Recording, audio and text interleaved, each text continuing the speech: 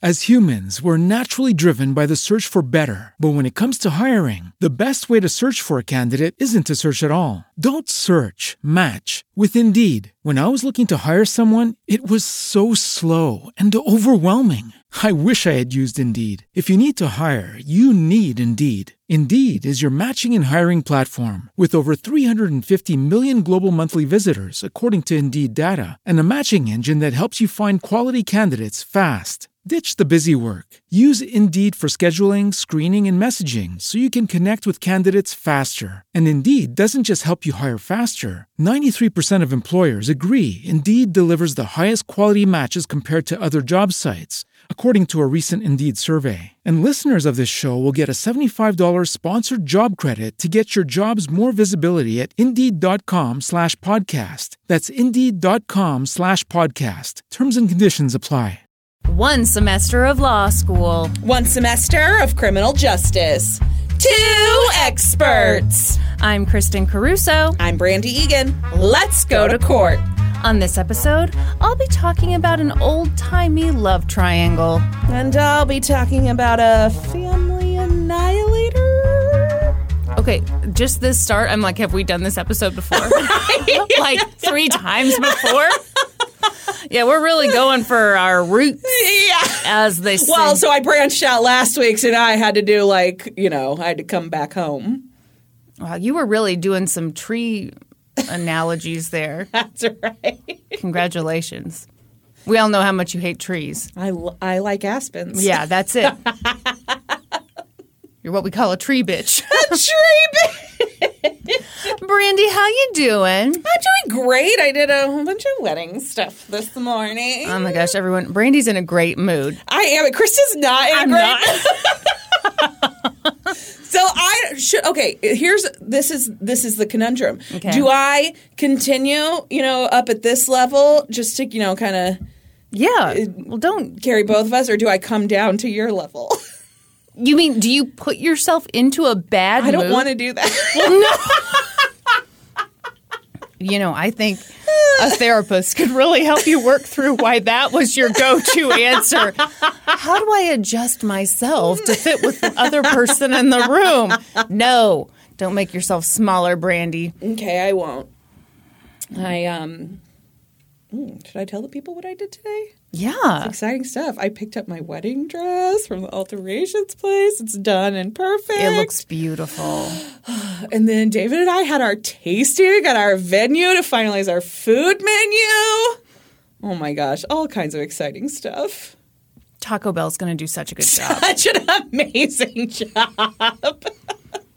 We joke, but man, if I had a Crunchwrap Supreme on your wedding day, that'd be a wonderful time. How about a late night chili dog? Could I interest you in a late night chili dog? I'd like to suck on chili dogs. We will be outside the Tasty sucking Freeze. on chili dogs. We will not be anywhere near Tasty Freeze. Damn but it. We will be sucking on chili dogs.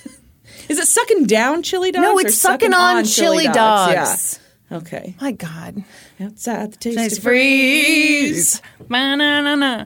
Got his hands between her knees. It's code for that's how that song vagina. goes. Why am I in a bad mood? I don't know. Why are you? Is it because I came late to lunch? You just had to have what? lunch with your Oh. husband. I enjoyed having lunch with my husband. You know what? I do know why I'm in a bad mood. I can't tell it on the podcast. Okay, great. He's such a mystery. An enigma. No, here's why I think I'm in a bad mood. Okay. Why are you in a bad mood? I realized that in 1 week, well, by the time you hear this, Yeah. I'm going to be 37. So? That feels old. It's not. It feels old. You are a beautiful, vibrant, Well, yeah, obviously. 37-year-old woman. Thank you. And you're doing amazing things with your life. Look at our fucking podcast. Yeah, just look at our fucking podcast. Just look at our fucking podcast. I tried. I really did, but I just couldn't. I don't get them. You know what? They laugh at their own jokes. Whatever. We think we're fucking funny. It's fine. We know we're funny. No, yeah, maybe I'm just having feelings about that. Yeah, it's fine. You can have feelings about it. At 35, I was kind of excited for. 30 felt like a big deal. Yeah. 36 still felt kind of young, and 37 feels like, wow, You think it's because it's like death is near. creeping to 40. Yeah. It's 37. Yeah, I understand that 37 is not 40. Anyway, should we do an ad? Yeah! As humans, we're naturally driven by the search for better. But when it comes to hiring, the best way to search for a candidate isn't to search at all. Don't search, match with Indeed. When I was looking to hire someone, it was so slow and overwhelming. I wish I had used Indeed. If you need to hire, you need Indeed. Indeed is your matching and hiring platform with over 350 million global monthly visitors, according to Indeed data, and a matching engine that helps you find quality candidates fast. Ditch the busy work. Use Indeed for scheduling, screening, and messaging so you can connect with candidates faster. And Indeed doesn't just help you hire faster. 93% of employers agree Indeed delivers the highest quality matches compared to other job sites, according to a recent Indeed survey. And listeners of this show will get a $75 sponsored job credit to get your jobs more visibility at Indeed.com/podcast. That's Indeed.com/podcast. Terms and conditions apply. Everybody in your crew identifies as either Big Mac Burger, McNuggets, or McCrispy Sandwich. But you're the Filet-O-Fish Sandwich all day. That crispy fish, that savory tartar sauce, that melty cheese, that pillowy bun. Yeah, you get it. Every time. And if you love the Filet-O-Fish, right now you can catch two of the classics you love for just $6. Limited time only. Price and participation may vary. Cannot be combined with any other offer. Single item at regular price. Ba-da-ba-ba-ba. Do you want to do a butt plug for our Patreon? Brandy, quit calling it a butt plug. People are going to be disappointed, just like that guy. That guy who went to see our tits and was so upset. Yes. If you sign up for our Patreon now, there's lots of stuff there. None of our butts or tits, but there are 40 bonus episodes. You can get a sticker and our autographs most of the time. When Brandy does her job. Brandy, it's good to hear you laughing about this now. It's only taken, 3 weeks for you I've finally forgiven myself. I worry it's too soon. Is it? I'm not going too easy on myself, I think you should have felt like absolute dog shit for a good 6 months. Also on our Patreon, you can get our episodes ad-free and a day early. What else can you get? Well, yeah, all that Zoom stuff and more. Yeah. They know the deal. Discord. They know the drill. Get in there. Head on over to patreon.com/LGTC podcast today and sign up. Wow, you seem mad at them. But they're not the ones who sent out the cards that didn't have your signature on it. How dare you? They didn't mess up. Are you cold? I'm a little cold. Yeah, turn the fan off. My All right. eyes are watering really bad. I'm having an allergy day. Oh, yeah? Yeah. I thought you were just having a great day. I am having a great day, but my eyes are... Yeah, me too, motherfucker.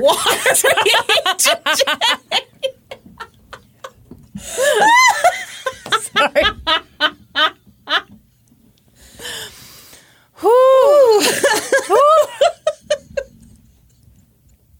I'm being kind of a big baby. No, be a baby. Do whatever you want. No, it's, being a baby is adorable when you're 36, but once you turn 37, it becomes no more just a time hair for too it. old. Yeah.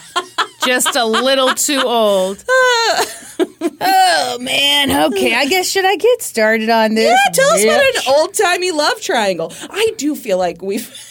I bet you anything. We have this exact title somewhere in the past. Maybe. Yeah. Don't worry, we've not covered either of these cases before. They're just kind of the things we like to cover. People every now and then will say, hey, I think you've covered this before. Yeah. No, that would never happen, we always say. But you know what happened to me this week? What? You started researching a case you've already done? Yeah. And I was like, now researching is maybe too but strong you started word. reading about it. And I was you were like, this is funny. sounds- This is good. Oh my gosh, I kind of enjoy this. And then I got further and I was like, wait a I minute. think This I've sounds talked like about something. this. No. I wasn't even that good. I was like, this sounds like something Brandy has told me. No, it was me telling it to myself. I guess I tune myself out sometimes. Any Hooters, shout outs to, 12 million articles from the 1940s. Oh, wonderful. I basically spent like all GD day reading coverage of this case from newspapers.com. Excellent. So shout outs to the ghost of those reporters who wrote those They're articles. not alive anymore. Well, yeah, they're ghosts. That's why I said shout outs to the Yeah, ghosts. I was Are you agreeing keeping with up? you. Yeah. Yeah. I don't know that you are keeping up. And I found out about this case from an article by Mara Bovson. Oh, for the New York Daily News. That's right. So she wrote an article called Deadly Love Triangle, and she has done like the only overview of this case that I could find. Oh, shit. So this case was one of those weird ones that was like hugely famous in its day, super sensational. Everybody couldn't stop talking about it. And then like interest died off completely No one's as talked soon as about it since. Yeah, except for Mara. Yeah. Thank you, Mara. And now you.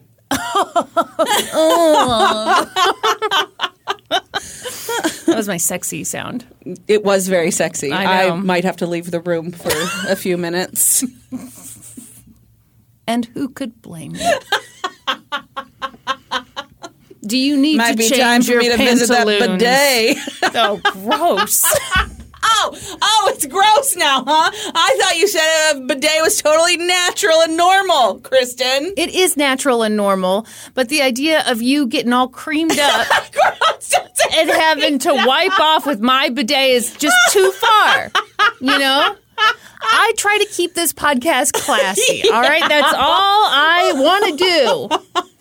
It's have some class. I've got a feeling Brandy's cream in her jeans. Disgusting. You brought it up. Let's not forget that this is all your fault. Who was too sexy? You, Kristen. Everybody, it's so hard to be this hot. People don't like me, and it's because I'm hot. Yeah. Yeah. You don't have like a lot of friends who are girls because Yeah. I have almost no female friends because everyone is jealous of me. They say they don't like me because of my personality, but we know that's can't not be true. Couldn't be true. Because I have a great personality. I have a brilliant personality. Have you ever known anyone who really was like, the problem is I'm too hot? Yeah. Who? It's We'll not like bleep it. Yeah, it's not even really somebody I know. It was like an acquaintance of an acquaintance, and like Oh, you're saying this wasn't a close personal friend? it was not. And I listened to her tell this story about why she doesn't have many friends who are women, and I was like, or it's because you're a fucking bitch. Brandy, it sounds like you're just jealous. I was, obviously. Okay. Well, solved that mystery. Okay. Blah, blah, blah. Here we go. Are you ready? Oh, Is that a spooky voice? Yeah, it's almost Halloween. It is almost Halloween. Oh, shit. We should have done a Halloween We episode. should. It'll be after Halloween by the time this comes out, though. Missed it. Damn. Who do we blame? We got The no media. one to blame but ourselves. The media. Oh, okay. Also Biden. Oh no, I dropped my tissue. That's also Biden's fault. Did you didn't move? Well, you can drop a tissue without like moving your whole body. Literally, we're sitting like still as a statue, and you go, "Oh no, I dropped my tissue." Next time, I'll be sure to shake and wiggle it all about. Oh, now we know what you're after. Yeah, I just wanted to see you shake them titties, Kristen. I know, classic. All right, picture it. 'Twas the 1940s in Washington, D.C. Okay, I'm picturing it. What's happening? Sorry, you know what I thought was going to happen? I was like, I will zoom in on this screen and scroll down in no time. And it took more time than I thought it would. And Robert Miller was basically awesome. He was a criminal defense attorney, and man, was he good. He'd been practicing law for more than 30 years, and he averaged 1 trial per day. Oh. Which seems like too many. That's a lot. Yeah. The dude was well connected. He was the dean of the municipal court lawyers. He was friends with Herbert Hoover. He was friends with Franklin Roosevelt. And get this, he'd been the law partner of Vice President Charles Curtis. Who was Charles Curtis the vice president for? Herbert Hoover. Oh. And you know what? I originally had a bunch of stuff in here making fun of him because I was like, who even gives a shit? Then I Googled the fella. Uh-huh. Get a load of this. To this day, Charles Curtis is the highest-ranking Native American to ever serve in the federal government. Yeah. You knew this? Yeah, I've seen a picture of him. He's in like full headdress in a picture with Herbert It's Hoover. amazing. Yeah. Oh, I mean, Yeah. until Kamala Harris, he was the only vice president in all of American history to not be white. Yeah. Holy shit. Yeah. Anyway, so I started off making fun, and then I was like, would you get a load of this guy? This guy. He was born in Kansas. I knew that as well. I figured you did. Anyway, this is not about him, so I wish you'd shut up. This is about Robert Miller. And my burp. Does that taste like seafood? How dare you? Well, you ate seafood for lunch. It wasn't a gross thing. It's a legitimate question. It sounded suggestive. No, I didn't think it was suggestive. Oh, okay. I just thought, at what age, ma'am, do you hear someone burp and not say, did it taste like such and such? Maybe 37, I guess I'll find out in a few months. Okay. Yeah. So far, it's not 36. I would like to remind you that you are 85. And I think you look great for 85. Thank you. Mm-hmm. As I said, Robert Miller was a very well-known criminal defense attorney. In fact, in the legal world of Washington, D.C., he had a nickname. Big Dick Miller. Oh, what? What? I don't know. Why would it be Big Dick Miller? He had he wasn't afraid of anyone. It seemed like he probably had a big dick. He had at least big dick energy. Yeah, but that's not really a nickname. Big Dick Miller? Isn't his last name Miller? Well, yeah, but okay, who do you call Big Dick and then their last name? Mrs. Dupree called her husband Big Dick. Stop it. She called him Big D because his name was Dick. You are rude. That was our sixth grade teacher. We loved her very much. She was wonderful. She did call her husband Big D, and some of the immature kids would giggle because they thought of dicks. Yes. Not me. I didn't giggle once. His nickname was Judge Not Guilty. That's not a nickname. I agree. It's not great, but that's what they called him. I like mine better. I bet he would like it better, too. He's like, yeah, spread that around. Yeah, Judge Not Guilty, that's not a nickname. Well, it's like a catchphrase? A nickname is whatever people call you. Okay. Robert took the tough cases and he won. He liked to brag that he got his clients off by having them get on the stand and just tell the truth. You know what I'm going to start calling you? Wrecked him, damn near killed him.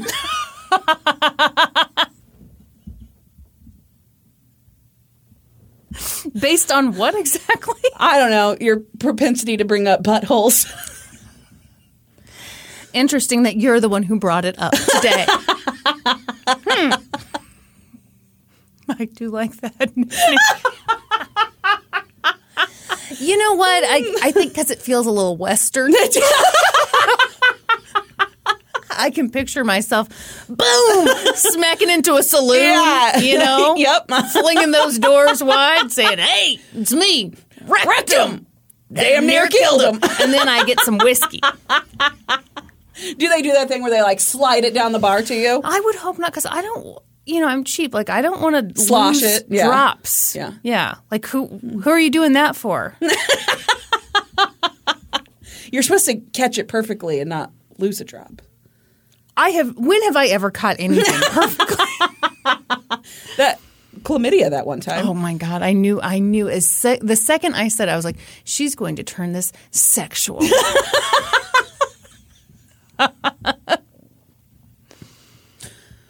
You know, you're about to be a married woman. I am. So I suggest you class it up a Oh, bit. okay. My bad. Yeah. Do you need advice on how to be more classy? No, thank you. Thank you for coming to the best in the biz. You thinking of some tips you could give me? I am indeed. You know what? Here's a classy tip for you. Okay. Never eat a banana in public. Oh, yeah. Also, another classy tip, just to keep the mystery alive in your relationship. Mm-hmm. When you put on your pajamas, first put on a dickie. So Kristen gave me lingerie as a gift at my bachelorette party, and I held it up and I was like, this is less clothing than I've maybe ever worn. And so then we joked that I'd have to put a dickie on under it to feel comfortable. Okay. You joke, but like that was pretty full coverage. It is full coverage. I mean, like I got the robe. Yeah, it's got like a little robe. It's very cute. It is very cute. Very cute. Mm-hmm. Yeah. I What? I tried it on over my clothing. Oh my God, Brandy. What? What? Who tries on lingerie over their clothing? Never knows. Oh my God. Don't worry. I'll take my clothing off when I wear it officially. Okay, now hold on. Could you please set the scene? And I'm sorry to anyone who doesn't like tangents. This is obviously not the episode for you. Okay, set the scene. So even when you try on clothes, so I did it in the living room. So okay. I did it before I brought things home and I was like going through all this stuff. Like I had to go through my bag and like I got a couple gifts and so I was, so I laid it out. And then David was right there as well. And so I didn't want him to see the whole thing, but I was trying to decide if I still needed to keep the receipt. Right. And so I just was like, oh, I'll just real quick. And then that way it won't ruin the surprise either because then I won't have clothes on underneath it when I wear it for real. So did David approve? He loved it. Yeah. Boy, wait till he sees it without pants on underneath it. Gonna blow his damn mind. Anyway, I'm glad it worked out for you. I do a lot of things that I don't really realize are that weird until I say them out loud. That's the one where it's like, are you kidding? I do lingerie on over your clothes.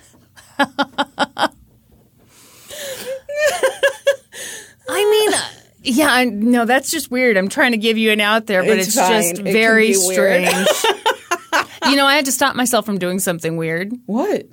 Well, okay, so, I got you that lingerie, and I was like, I think that's really cute. Yeah. And, of course, now I'm getting all these ads. Oh, so you wanted to buy the same set for yourself? Yeah, but then I was like, that'd be too weird. It'd be too weird. We showed up somewhere wearing it. No, I know we would never show up at the same time, but maybe one sexy night I'd, like, look up at the moon and be like, I wonder if Brandy's looking at the moon. We start singing the song from Fievel. In our matching lingerie.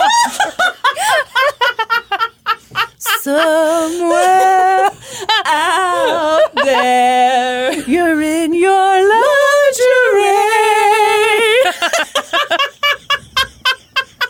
So in conclusion, I stopped myself because I thought that little rope thing was pretty cute. It's super cute. Do you like how I'm fishing for compliments on the gift? Thank you. It was an amazing gift. It's wonderful. No. Oh, God. Oh, such a douche. Anyway, nickname was Judge Not Guilty. Okay, great. This is bad. Here's part of the problem. What's the problem? That I came in at the tail end of lunch, so usually we've gotten like our chitty chats out of the way. But I had to come late because of my wedding stuff I had to do. So We're just a mess today, and apologies to people who hate tangents. This is not. Oh my God, we're almost half an hour in. And we're barely into the case. We're going to hate this. I'm not even past page 1. Right. All right, I won't say anything the rest of the episode. Good, that would be wonderful. Thank you. I will go off on my own tangents, but I expect you to not join in. Okay, so, yeah, he had his clients get up on the stand and tell the truth. That was how he, braggy. Yeah. Anyway, Robert didn't have a perfect reputation. At one point, he was also, that's the dumb bitch who wrote this. Put in an extra word there and tripped me up. Anyway, at one point, he was put on trial for making up evidence to get his client out of a jam. Oh. But he was acquitted of that, so don't worry about it. Uh-huh. Robert was doing great in his professional life, but he was also doing great in his personal life. You see... He was fucking 2 bitches at the same time? No. Oh, okay. My God. And they were wearing matching lingerie. And they were singing the Feifel song. Which hadn't been included in that movie yet, so it was a weird time for everyone. Robert was in his 60s, and he was married to a buxom blonde named Marguerite. Ooh. She was 25 years younger than him. It wasn't gross at all. Rumor has it, sometimes the couple would go on dates, and he'd be like, cool, this is like dating my daughter. Oh. He didn't say that, but that's what everyone says when they date someone who's 25 years younger than them. And you can try to deny it, but you know I'm right. It seems that Marguerite wasn't quite as happy as Robert was. And, okay, I'm sure her discontent was way more complicated than this, but I can only tell you what the old-timey sources told me. And they said that Marguerite was really sad for the following reason.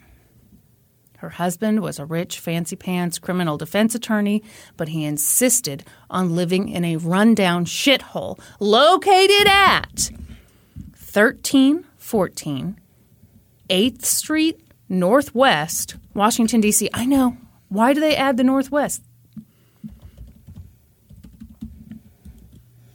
Okay, I'm seeing a building.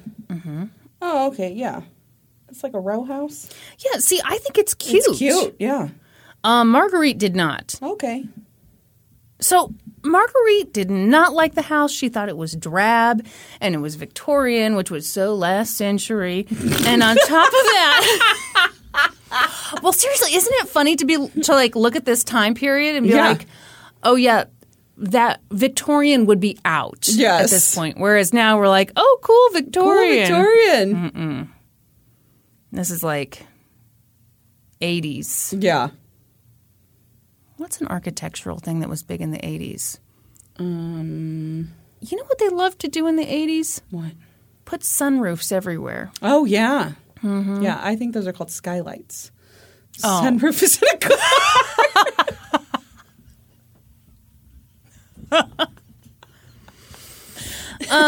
I don't see why you had to seem so smug about it. That's the convertible top that you put on your house. On top of that, Marguerite thought the neighborhood was kind of dumpy. Oh. She desperately wanted to live in the fancy suburbs of Chevy Chase, Maryland. But I'm not familiar with... I'm about to say something vulnerable. Okay. I was like, Chevy Chase, Maryland, but it's the 1940s, and this is an old-timey source. You thought that this town was named after Chevy Chase, Sure not the did. other way around? Sure did. Okay.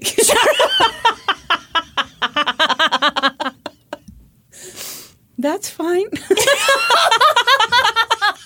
In my defense, I hadn't thought about it much.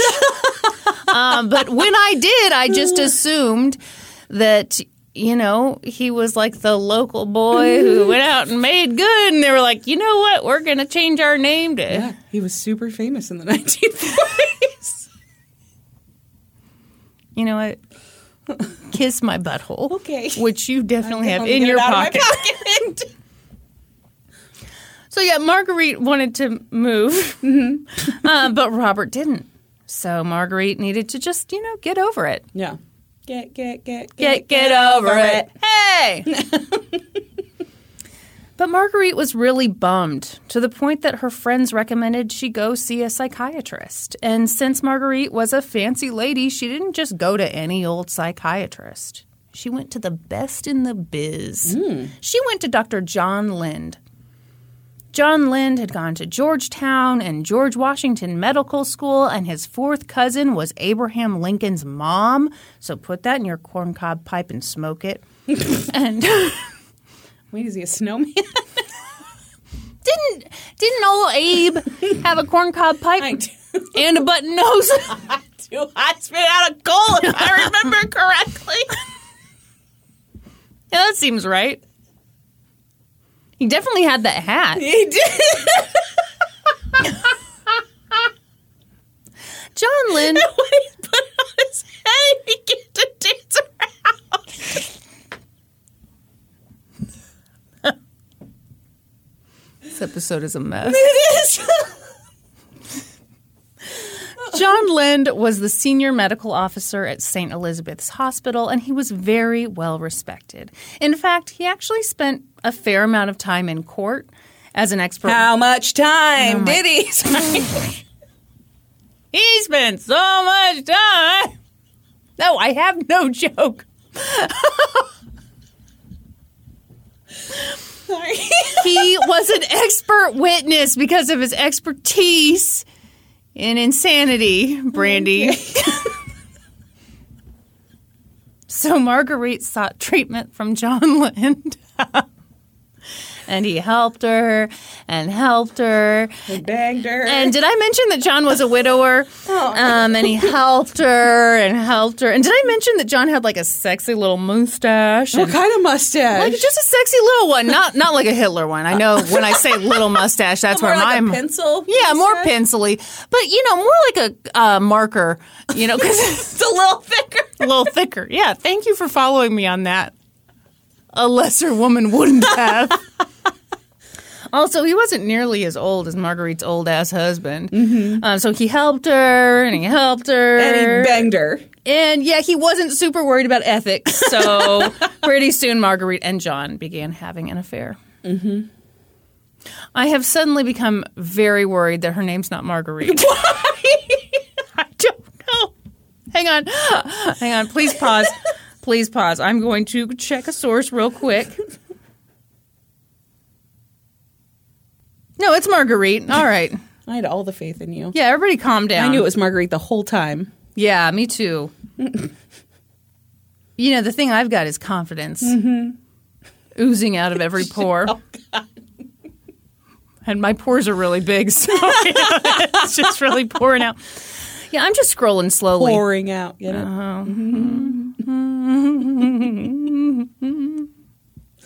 Chevy Chase. So the actor Chevy Chase, is he from Chevy Chase, Maryland? And is that why? I have no idea. I can't be the only one who needs to know this. Let's see. Let's see. I'm on it. His name is Cornelius Crane. What? No, he's from New York City. I think he just liked the name of the town. All right. No, it's just a weird coincidence. The nickname was bestowed on him by his grandmother from, The Ballad of Chevy Chase, which is probably what the town is named after. Okay. Yeah. All right. Well, I'm glad we cleared that up. Also, he's a douche, so I just feel like it needs to be said. Okay, great. Let's see. Yes, so they were having an affair, and this affair went on for years. At the fair. They had cotton candy, popcorn, one of those big buckets of cookies. What if you started an affair at the fair? I bet it's happened. But not for the lulz, just because of sexiness, right? Right. I want to do it just for the lulz. Okay. And Norm will understand. I'll be like, hold on, you seem mad. Let me just say the sentence.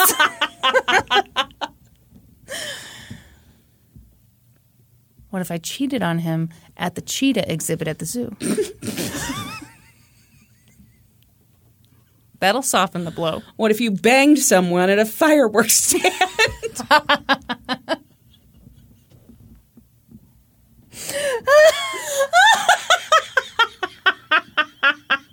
A lot of good ideas. Thank you for brainstorming with me today. Anyway, I'm not going to do any of that. Don't worry. Don't worry. Norm. Yeah, so this affair went on for years, which I've said 3 times now. So I hope you get it. Everybody's getting it. A lot of people knew about it. John's adult daughter was like, Dad, this is a terrible idea. You need to stop. But, you know. What about Marguerite's old-ass husband? Did he know about it? Do you think I'm not getting to it? Oh, okay, sorry. Next sentence. Eventually, Robert found out. Because he went to the zoo. Uh-huh. And he saw Marguerite and John in front of the cheetahs cheating. And he was like, all right, this is kind of cute. It's a little too on the nose. Which was just a carrot. I thought it was a button. Oh, that's a button nose, yeah. Button? No, you got to put a... Frosty had a fucking button nose. Oh, that's stupid. He should have a carrot nose. We all know that. Okay. Would you like to know how he actually found out? Turns out it was not at the zoo. I would love to know. Okay, so he went to the fair, and he saw them... Stop it! How did he really find out? Oh, it's a lot lamer than all that. Okay, he was at home, and he picked up the phone, and he overheard his wife chitty-chatting all sexy-like with John Lind. These were the days of landlines. Yeah. Everyone, I'm miming a telephone so Brandy can fully understand. How do the kids mime telephones these days? Like this, right? They can't see you, Brandy. You're going to have to explain. Oh, they can't see what you're fucking doing either, Kristen. Everyone's always picturing me. They're not. Kristen's got like a hang 10 situation up by her face. And I just held up my whole palm by my face because I do think that's what kids do now when they signify talking on the phone. I think they do this. That's if they're texting, Kristen. Kids, weigh in, please. Yeah, we have so many kids who listen to this podcast. Children whose irresponsible parents are letting you listen to this podcast. How do you mime talking on the phone? Maybe they don't. Because these days... Mimes don't exist. And also, we all have our mime phones... is a terrible thing to waste. God. We all have our phones on us, so like I could just like gesture you would just with my hold up literal your actual phone. Yeah. Yes. Yeah. Okay. All right. Well, mystery solved. So, Robert heard the sexy talk, and he was devastated. He demanded that Marguerite quit cheating on him right this instant. But, she kept doing it. And so then he... After he specifically asked her not to? Rude. So then he talked to John, and he was like, quit banging my wife. And John was like, I would prefer to keep banging your wife. So Robert tried threatening John. He said he'd tell the hospital ethics board that he was sleeping with a patient. And John was like, whatever, I'll have you disbarred. So the affair... He doesn't have the power to do that. Well, he probably knew enough about Robert you're to right. maybe. Yeah, I think. Come on, Brandy, think with your head. So the affair continued, and by the way, it continued for years. I don't know if I hit that point hard enough. It seems there wasn't much that Robert could do. And then one day, on February 21st, 1944. Marguerite went into Woodward and Lothrop's. Which is that like a department store? Yes. Okay. which was a big department store in D.C. You know, I could just listen to you tell the story. No, that would be terrible. When people were being super casual, they'd call it Woody's. Oh. Just like when Kyla is being super casual, she calls Dillard's the Lards. Did you know she did that? No, that's ridiculous. It's absolutely ridiculous.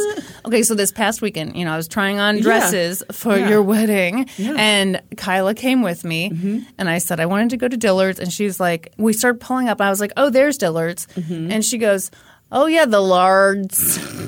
And I didn't even know what she was trying to say to me. The Lards. The Lards. The Lards. Anyway, Marguerite went to the department store that day to exchange a pink brassiere. She did her. Have like the pointy cups on it. Probably. What was up with that? I don't know. Back in the day, they loved those pointy, like torpedo boobs. Torpedo tits, yeah. I like a more rounded. I do too. Boob. Yeah. I'm kind of a boob snob myself.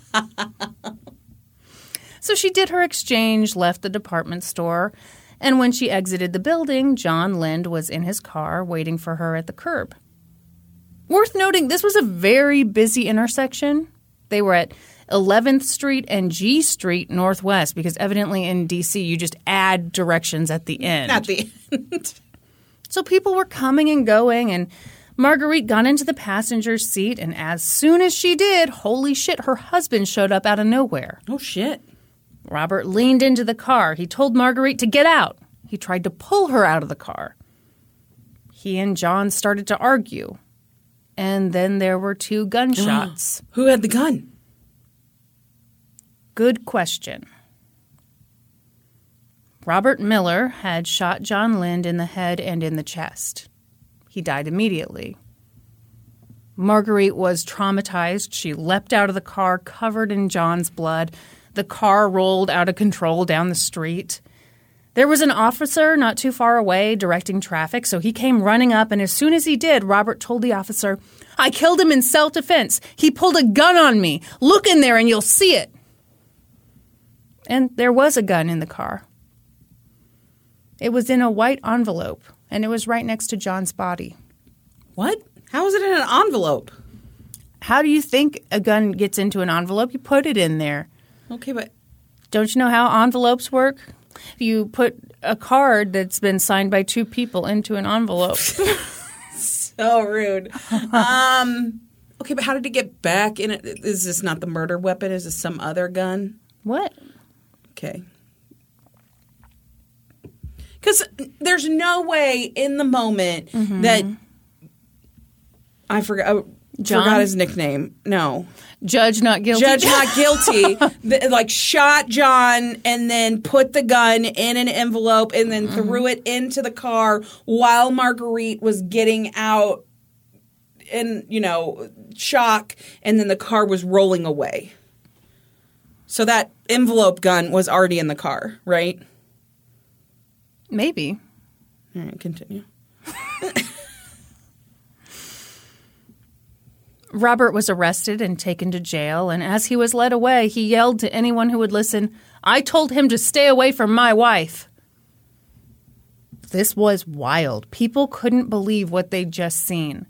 This had happened on a busy intersection in front of a major department store, so there were witnesses, but it's not like people were really watching John and Marguerite and Robert before the gunshots. Mm-hmm. Except for the one person who was. Who was? His name was Lamar Johnson, and he was a porter at Woody's, and he said he'd seen the whole thing.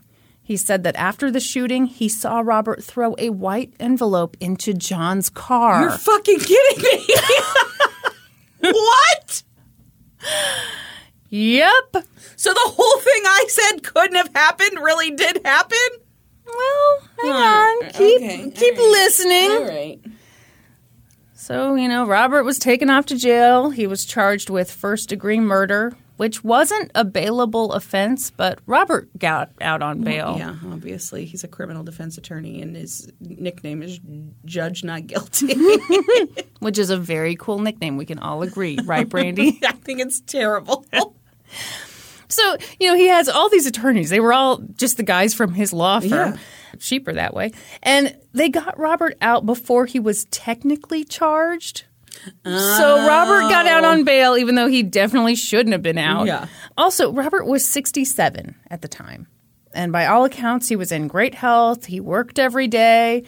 But in order to ensure that he stayed out of jail, his attorneys argued that Robert was just so Feeble. old, Yeah. so frail, in such poor health, Yeah. that if he were to be locked up for any length of time, it'd probably kill him. Mm-hmm. Yeah. What's 67 adjusted for inflation? That's a good question. But gosh, we see it all the time. Harvey Weinstein, boy, all of a sudden he was just weak as a newborn baby after he got charged. Yeah, I had to use a walker to get Golden State Killer was motorcycling all around the place, and then all of a sudden, ooh. Did you see that footage that came out after he was convicted of him scaling the walls of his cell? Yes. It was all an act. Of course it was that motherfucker. Yeah. There's all this footage of him during the trial in his cell where he's using his little desk to stand up on top of it and climb up and touch the top of his light fixture. He's a fucking squirrel. Yeah. And then they wheel him into court and he's yeah. Yeah. Acting like he's in a coma. Yeah. Mm-hmm. Anyway, on this podcast, we are not fans of the Golden State. No, we are not. And I know that's controversial, but you know what? I just don't care. So Robert was free as a bird, and this story was all over the news. Okay, this is just a weird twist that I'm throwing in because I found it mildly interesting. Turns out 4 days before he was killed, John had made a new will, and in that will, he bequeathed his dining room furniture. I'm sorry, he bequeathed it. Did I say bequeath? I didn't say bequeath. I said bequeathed. We'll never know. If only we were recording this. Okay, I'm sorry. What did he bequeath? Well, everyone thought it was a fart, but it was really just trapped air.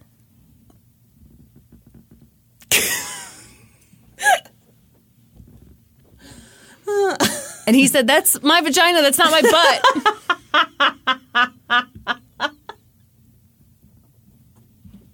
And they said, "Then why does it smell like that?"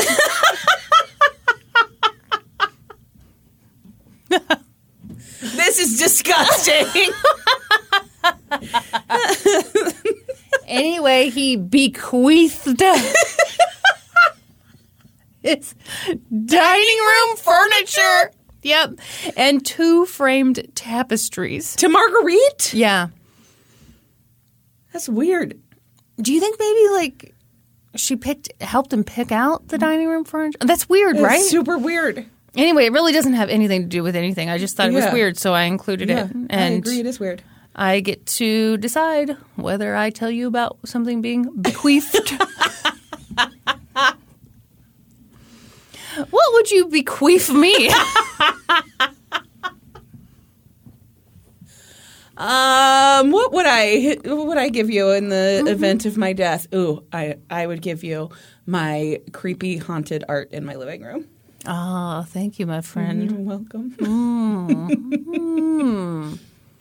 What would I bequeath to you? Me. Oh, you know what? Maybe I would have myself stuffed and taxidermied. Yes. And I would demand... I'll dress you up for all the holidays. No, I'm an always An nude. always nude. And I have children in the home. Yeah, so they'll be like, wow, I'm really developing an appreciation for the perfect human body. It might be, you know what? Bad idea. It might be kind of like a Barbie situation where the kids get, the wrong idea of these unattainable beauty standards. You're right. I think They're is like, what would oh my happen. gosh, but I don't have pimples on my butt. But the perfect woman does. Yeah, you don't want them to feel bad. No. So yeah, might as well put a moo Yeah, on. I was thinking about like one of those goose statues. We do like a goose statue. A goose statue. You ever seen those goose statues? What where, are like, you talking about? It's like a little cement goose statue. It comes with all these different outfits, so you dress it up for like, and it's got like a rain jacket, and it's got like a little bonnet that you put on it, and then like for Easter, it has like a duck costume, so it's like a goose that's dressed up as a duck. Okay, that sounds pretty adorable. That's what I'm going to do with you. I'm going to stuff you, and I'm going to different outfit for you for every holiday. You're going to be a giant shamrock for St. Patrick's Day, just like your face is one of the clothes. Absolutely. I love this idea. Yeah. All right, great. Yeah. I'm glad that's settled. Okay, great. Don't really do that to me. Okay, I won't. I had a weird moment where I was like, what if I'm hit by a bus tomorrow and this is recorded, and then like, these were her wishes. She demanded but to be 2 days before her death. She bequeathed to me her dining room furniture and her taxidermied body. Anyway, these were old-timey times, so things moved quickly. Real fast. They convened a grand jury, and the porter, Lamar Johnson, testified about what he'd seen that day. Okay, so the most important thing that all of these old-timey sources need you to know is that Lamar was black. Can you fucking believe it? Yeah, okay. He testified blackly that Robert had been standing on the corner, clearly looking for someone for several minutes before the murder. I just loved every single source refers to him as a black man? Yeah. Okay. That's not pertinent information in any way. Though, isn't it? Okay. And also, all the sources are, when they talk about Marguerite, they have to mention she's blonde. Yeah. Buxom. Yeah. And then if the reporter didn't get a chub looking at her, he just called her portly. Oh.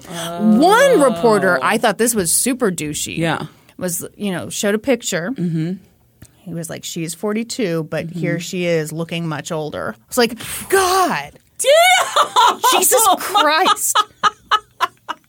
Her husband shot her lover in front of her. Well, like, while she was in the car. Didn't she get blood all over her? Yes, she was wearing a mink coat and it was soaked in blood. Oh, my gosh. And not because one of those PETA people threw it at her. That's right.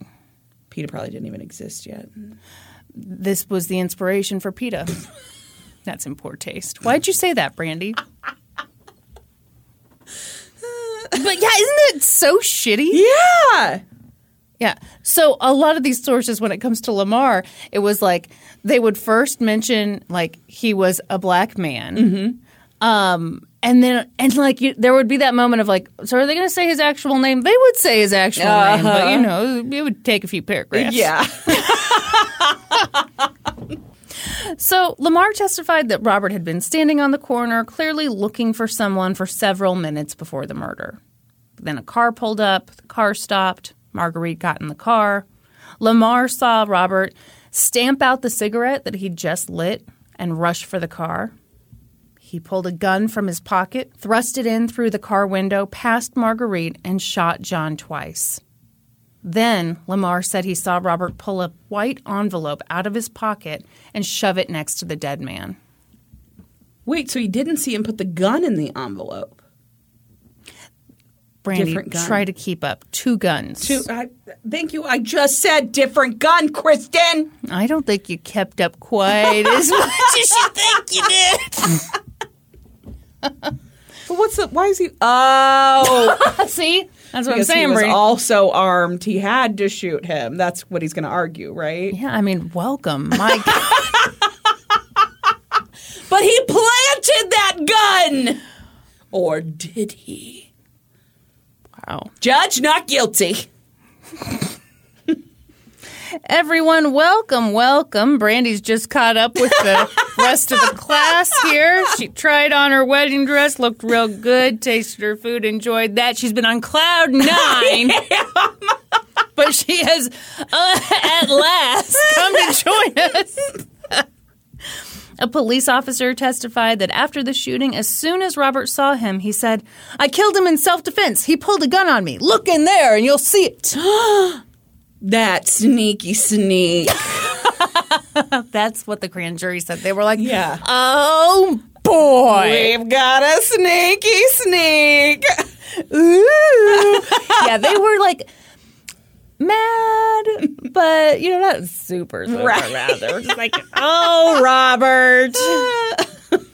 By the way, the gun in the envelope was wrapped in a handkerchief, which had the initial M monogrammed on it. Miller. Oh.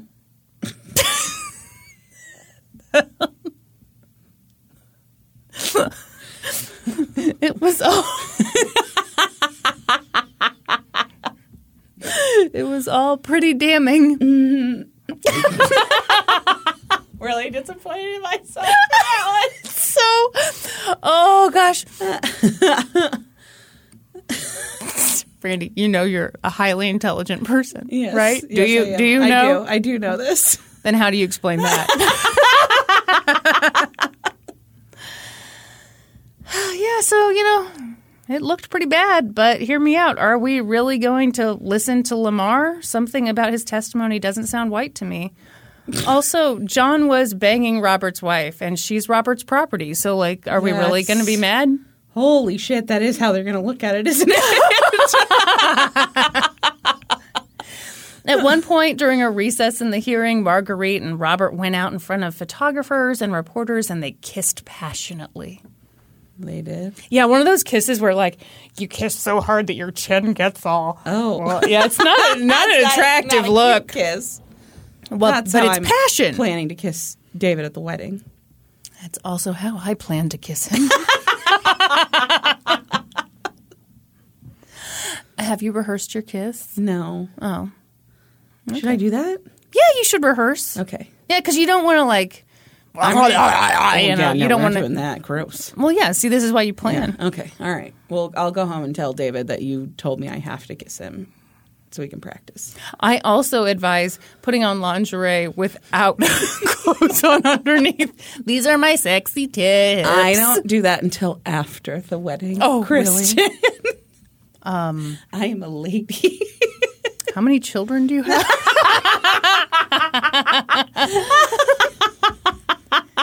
So they kissed passionately. Okay, great. The photo of their kiss ran in a bunch of newspapers, and they ran it big.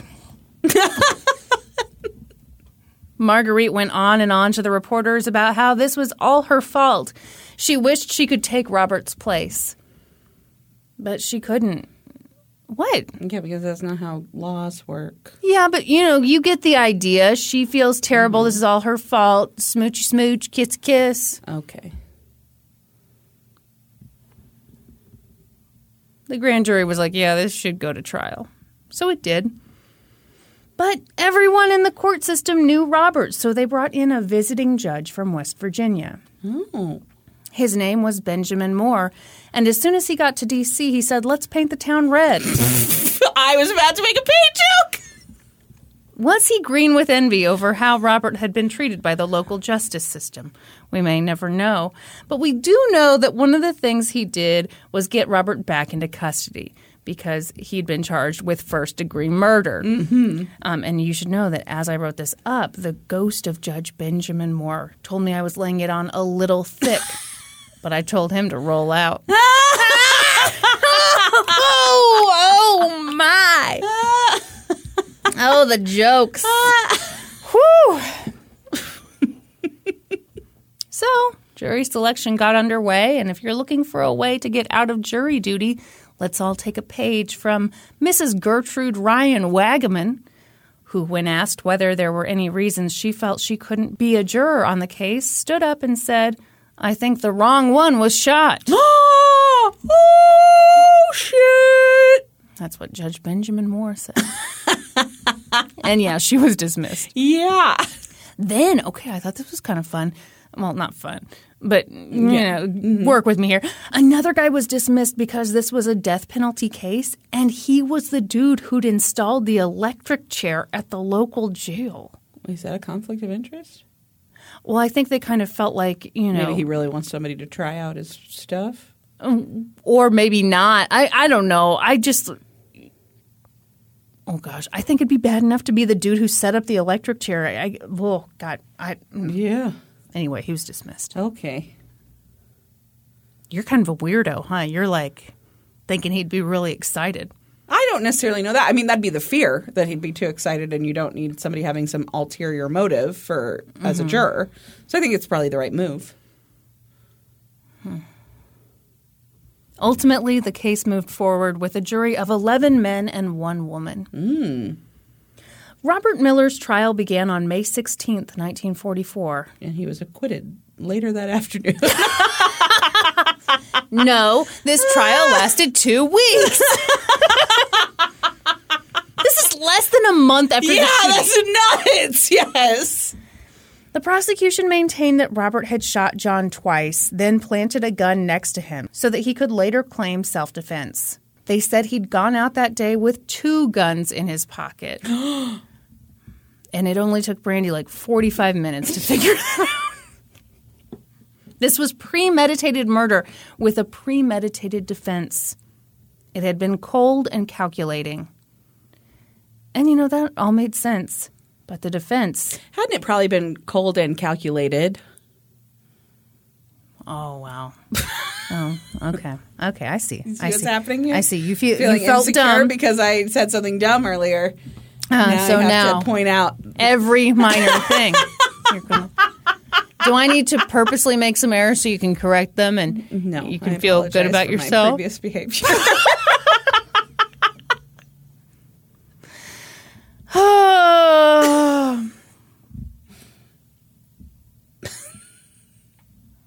Did you know that if you mix blue and green together, you get yellow? That's not accurate. And don't It's talk not? to me about color theory, ma'am. Oh, was that wrong? Maybe you could correct me.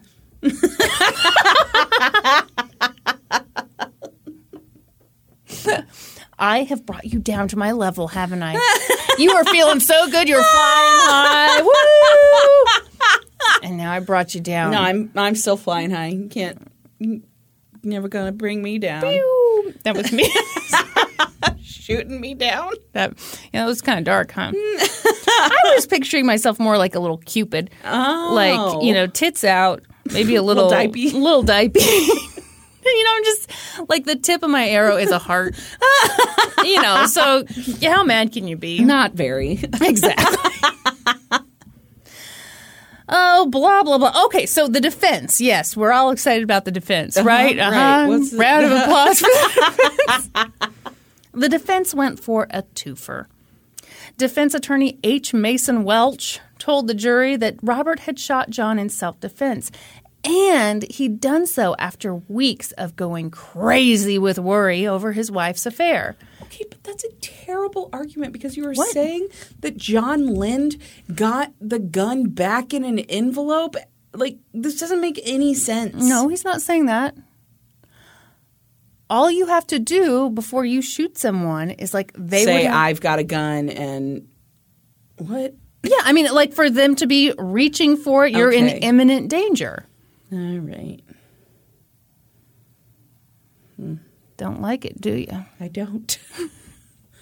And he's going to get acquitted. So, this was temporary insanity and also self-defense. Mm-hmm. H. Mason Welch said, "A man of unsound mind can shoot in self-defense. He can see a threatening gun and can hear threatening sounds. Threatening words." So they were covering all their bases. Yeah. And by this point, Marguerite was standing by her man, and she was willing to say whatever it took to get him off the hook. That's sketchy. But back to the prosecution's boring-ass, straightforward case. They, of course, called Lamar Johnson, who testified about seeing Robert waiting for his wife and saw Robert throw a white envelope into the car. They called psychiatrists who'd examined Robert Miller and said that he was sane.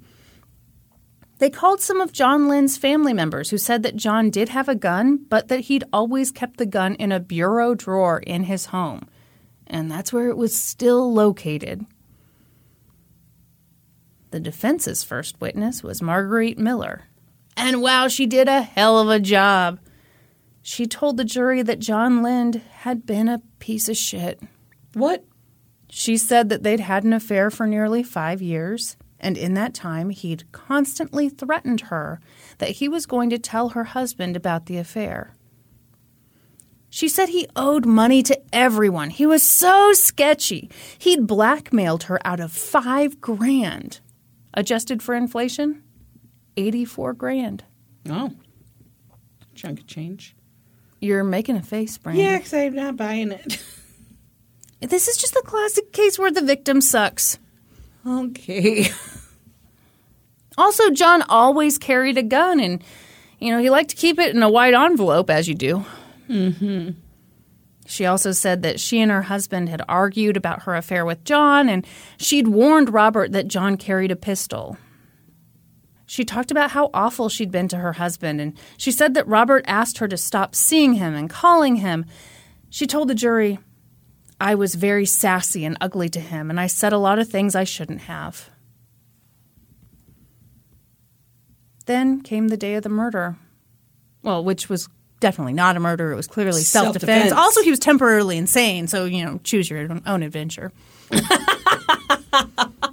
She testified that Robert had been trying to get her out of John's car. He grabbed her by the arm and the leg. He'd said, "Marguerite, you get out of this car." And John said, "Stay where you are." And John and Robert started arguing, and John reached for a gun, which, was in the white envelope at his side. And he said, "I'll shoot the gray-haired old bastard." But Robert shot him first. See, Brandy? Mm-hmm. He said he was going to do it, and he was reaching for it. Okay. She said that after he shot John, Robert walked away, and she went after him. She said, "I took him by the arm. He didn't know where he was or what he was doing. He kept mumbling, 'I shot him in self-defense.'" He kept going on like that. What? A bunch of baloney. No. See, she was bad, and the victim was bad. Robert, good. Good. Mm-hmm. Robert Miller took the stand. He cried as he talked about Marguerite cheating on him. He said he found out by picking up the phone while the two of them were talking to each other, and he said it crucified him. After he learned about the affair, he leaned hard on the Lord. He prayed a ton. He wailed at the sky. He lit a bunch of candles. He tried to get the affair to stop. He talked to Marguerite. He talked to John. He got scared. John Lind had a gun. So Robert decided he'd better carry one too, just to be safe. Okay. He said that on the day in question, he'd followed Marguerite into Woody's and watched her as she shopped like a totally normal guy. Mm-hmm. When she left, he saw her get into John's car, and he tried to grab her and pull her out, and John said, "Don't get out of the car. I'll blow that old gray-headed bastard's brains out." And Robert saw John reach for a gun, so he shot first. He didn't remember shooting more than once. He only found out that he did shoot twice when he went to the morgue the next day. What do you go to the morgue for? Because the rules do not apply to this man. Can you fucking believe this? No! Hello, murderer. Come to the morgue. Yes! He also didn't remember talking to anyone after the shooting. He said, after it was over, it was a blank to me. On cross-examination, Assistant U.S. Attorney Charles Murray asked Robert if he recalled throwing a handkerchief in the car after the shooting. And Robert said, "They said that, but I don't remember anything about it. I know that's my handkerchief, but I don't know how it got on the seat." Mm-hmm. I have a theory. What's your theory? Is it that the M stands for Marguerite? M stands for murder. So it's like it just works on every single level. Mm-hmm. No, so he's admitting this is his handkerchief, which I'm guessing it had to have been a pretty masculine look. Otherwise, they would have said, "Oh, that's Marguerite's." Yeah. What I imagine was, he showed up that day with 2 guns, clearly planning to use one as to plant on John's body. Yeah. I'm guessing when he pulled it out of his pocket, he accidentally pulled his handkerchief and threw it in there. Absolutely. Because, honestly, the first time I saw something about his handkerchief with the M, I was like, this has to be made up. There's no way anyone would be this stupid. Right. Yeah. But then here he is on the stand talking about it. So, I think it had right. to have been. Yeah. Thank you. You're welcome. Mm-hmm. A bunch of witnesses testified that Robert had always been a great guy, but in the weeks before the shooting, he'd sort of come unglued. In his closing argument, prosecutor Daniel Mayer told the jury not to believe Marguerite's story. He said, "She is as versatile in changing her story as she is in changing her affections." Oh, shit. She is the most thoroughly unreliable witness in this trial. He also said that Robert had been a calculating killer, not calculating. He'd plotted how he could kill John and then walk free. And, the defense, when it came time for their closing argument, they agreed that Marguerite was a hoe for show. They said the only reason we had her testify was because she had stolen from the defendant everything he had ever cherished, and we wanted her to tell the truth of just what happened in the car when Miller shot her lover. She owed him that much. They said their client was just an elderly, broken-hearted man whose wife's affair had driven him temporarily insane. And then, for good measure, they blamed the victim.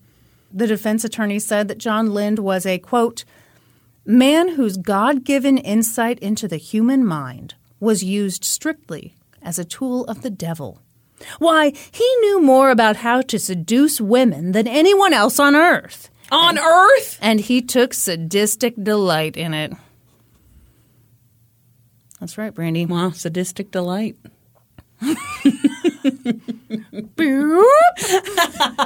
Sadistic delight. Yeah, that's why psychiatrists are famous seductors of the women. He asked the jury to acquit his client, quote, so that in the few years remaining for him, he may somewhat overcome the agony and sorrow he was forced to bear, but had no part in creating. Yeah, okay. The jury deliberated for an hour and 20 minutes. And acquitted John Lind. I'm sorry. And they acquitted Robert Miller. I can understand why you would think John Lind was on trial here. Can you imagine? No! I'm just imagining his kids going to this trial and they're hearing that their father was this sadistic seducer. Right. Good grief. Yeah. Yeah, they found him not guilty. Mm-hmm. 2 days later, Robert showed up back in court, back in his usual role as a criminal defense attorney. He was there to defend a woman in a larceny case. And he got her acquitted.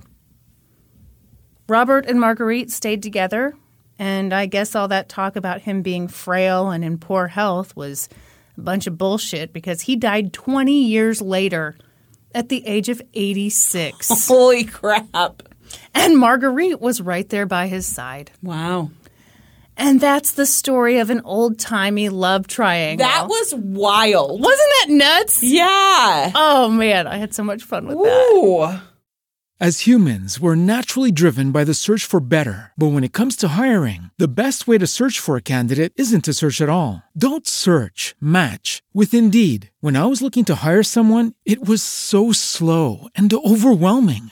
I wish I had used Indeed. If you need to hire, you need Indeed. Indeed is your matching and hiring platform with over 350 million global monthly visitors, according to Indeed data, and a matching engine that helps you find quality candidates fast. Ditch the busy work. Use Indeed for scheduling, screening, and messaging so you can connect with candidates faster. And Indeed doesn't just help you hire faster. 93% of employers agree Indeed delivers the highest quality matches compared to other job sites. according to a recent Indeed survey. And listeners of this show will get a $75 sponsored job credit to get your jobs more visibility at Indeed.com/podcast. That's Indeed.com/podcast. Terms and conditions apply.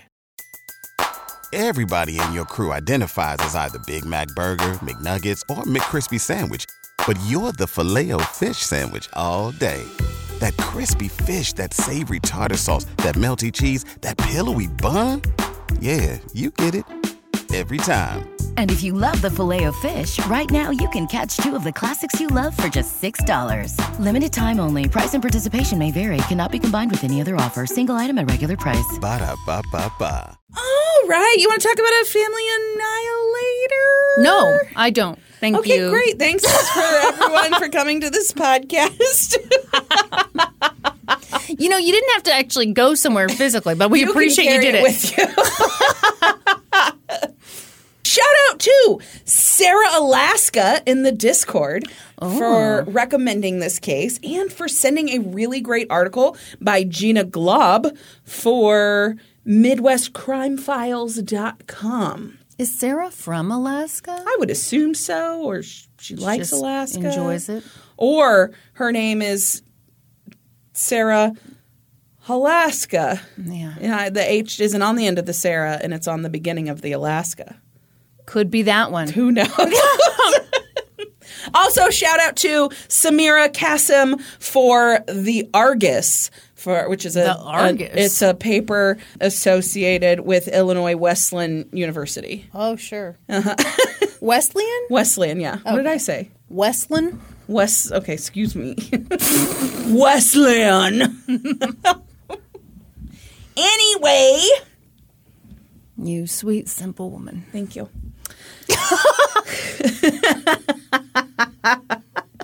David Hendricks was worried. It was November 8th, 1983, and he couldn't get a hold of his family. David was in Wisconsin on business while his wife Sarah and their 3 children, Rebecca, Grace, and Benjamin, ages 9, 7, and 5, had remained home in Bloomington, Illinois. What, you're mad already? Yeah, kids are going to die in this story? Yeah. Mm-hmm. This is how weird you are. You didn't even know why I was mad. I mean, I had an inkling. David had only been gone a day, but he'd spent the whole day unable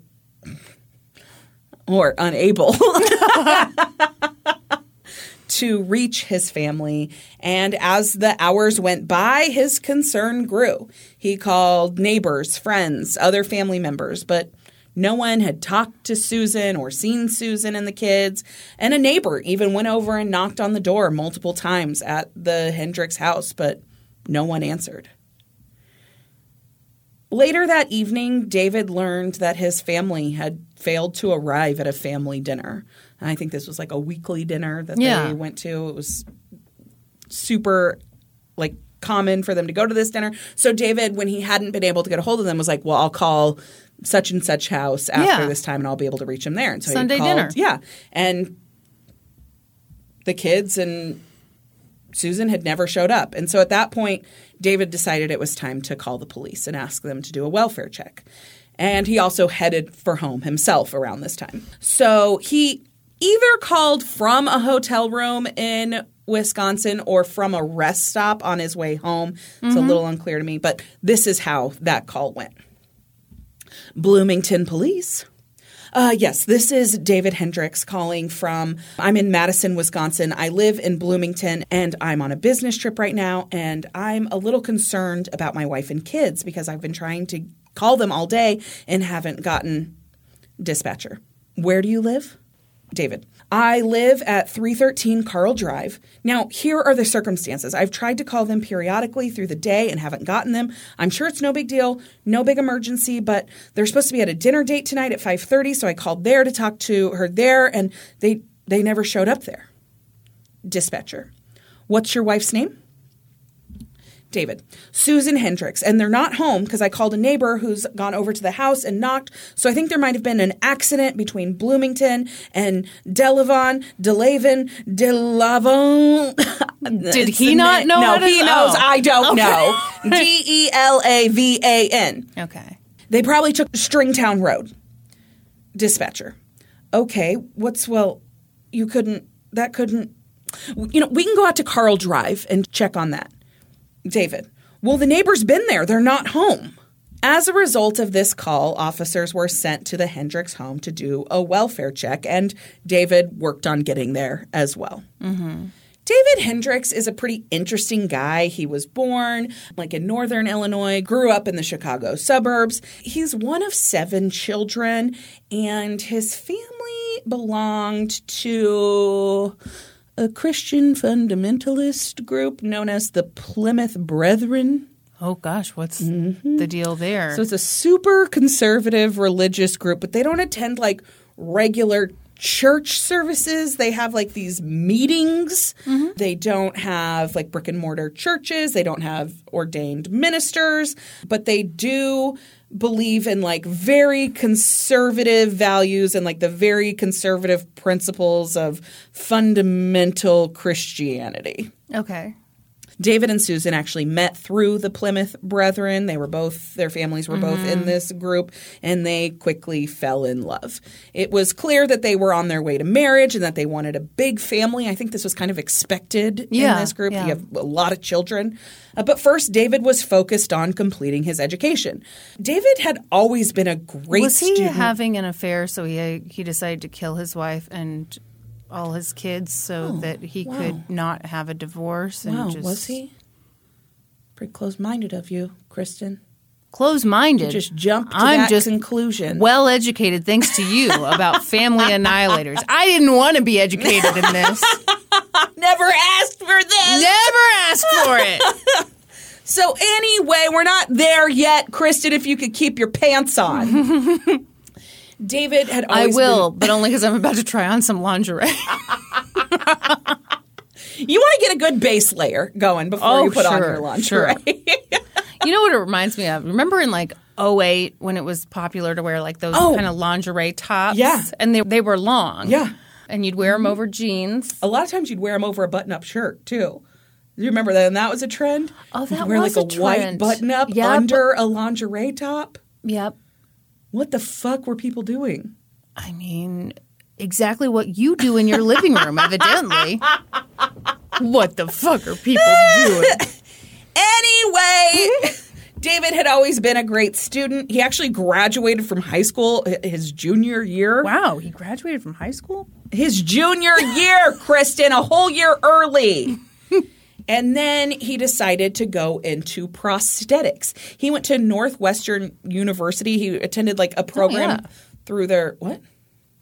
That's a good school. It is. It's a great school, yes. So he attended a program through their medical school that specialized in prosthetics. So it wasn't an actual doctor program, but he got a degree in prosthetics. It was a year-long program. Okay. By June of 1973, he'd gotten all of his education under his belt, and that summer, he and Susan were married. They were the picture-perfect family. David was really skilled in prosthetics. He was moving to a real good career in orthotics, and they started having babies. In September of 1974, so just a year after they'd married, they welcomed their first child, a daughter named Rebecca. And then in May of 76, they had another daughter, Grace. And then in June of 1978, they welcomed a son named Benjamin. Following the birth of Benjamin, though, Susan had some medical problems, and she ended up having a hysterectomy. So this was pretty devastating to her because she wanted to have a bunch of kids. Yeah. And so the couple talked about adopting more children. So David had this family that was the envy of everyone around him, and he had built this really successful career for himself. So he started in prosthetics, and then he went to orthotics, and he ended up inventing like this back brace for like scoliosis care. Oh, wow. And by 1983, he like patented, wow, why did I hit the P so hard? Man, you knocked that pea out of the park. I've never hit a P so hard in my life. Powerful. So he'd patented this brace, and by 1983, he was like selling it everywhere. It was called the Cash Brace, which stands for something that I didn't write down, but it's an acronym. Wow. Anyway. And it was on November 8th, 1983, that he was out marketing this brace. So this was super common for him. It was something he did. It was like, this is super common in the medical industry, apparently, in the orthotics industry, whatever industry you want to call it, where he'd do these cold calls to like doctors' offices and stuff like that. And Yeah. and He's basically a sales rep, right? exactly. Okay. Yes, but he's pitching his own product. He was like the whole company. He only had one employee that worked for him, but he was super successful. One article called him a millionaire. I did look up their house, though, and do you want to see the house? Yes, I want to see the house. Okay, it's located at 313 Carl Drive, Bloomington, Illinois. Okay. It is a 3,500 square foot house, 4 beds, 3 baths. Most recently, it sold for $179,000. So I don't know if the area has changed or No, if he just was not that successful. or maybe a whole family was murdered in this house, and so the value of it has gone down dramatically. That too, but also, okay, this is just me being me. Mm-hmm. I think, I do like I love a 4 Seasons porch. Mm-hmm. Yeah. Well, that's a big primary suite It if I've ever is. seen one. It is. GG. All right, well, Yeah, it's a sizable home. it really is. Yeah. There's also, like, he had a motorcycle and an airplane. Why do you have an airplane? He liked to tinker with it. I don't actually That's know the that he weirdest flew thing. it. But he had an airplane hangar where he would, like, keep his motorcycle, and he'd work on his motorcycle and his airplane there. Okay, never mind. I take back what I was about to say. What were you going to say? Well, I was going to say that sometimes I think, especially like true crime TV shows and stuff, like it's so important for them to establish they had the perfect life that they will sometimes exaggerate right. a person's success when it's really just like, no, they were just like a middle-class family. Yeah. But no, if he's got a plane that he tinkers with, they're doing all right. Yeah, I think all he right. was doing pretty good. This is the first time I've ever been wrong, so this is devastating. Okay. So, anyway, he's out of town doing these cold calls when the day goes by that he can't get a hold of Susan and the kids. And so that's when he calls the police and he heads back for home.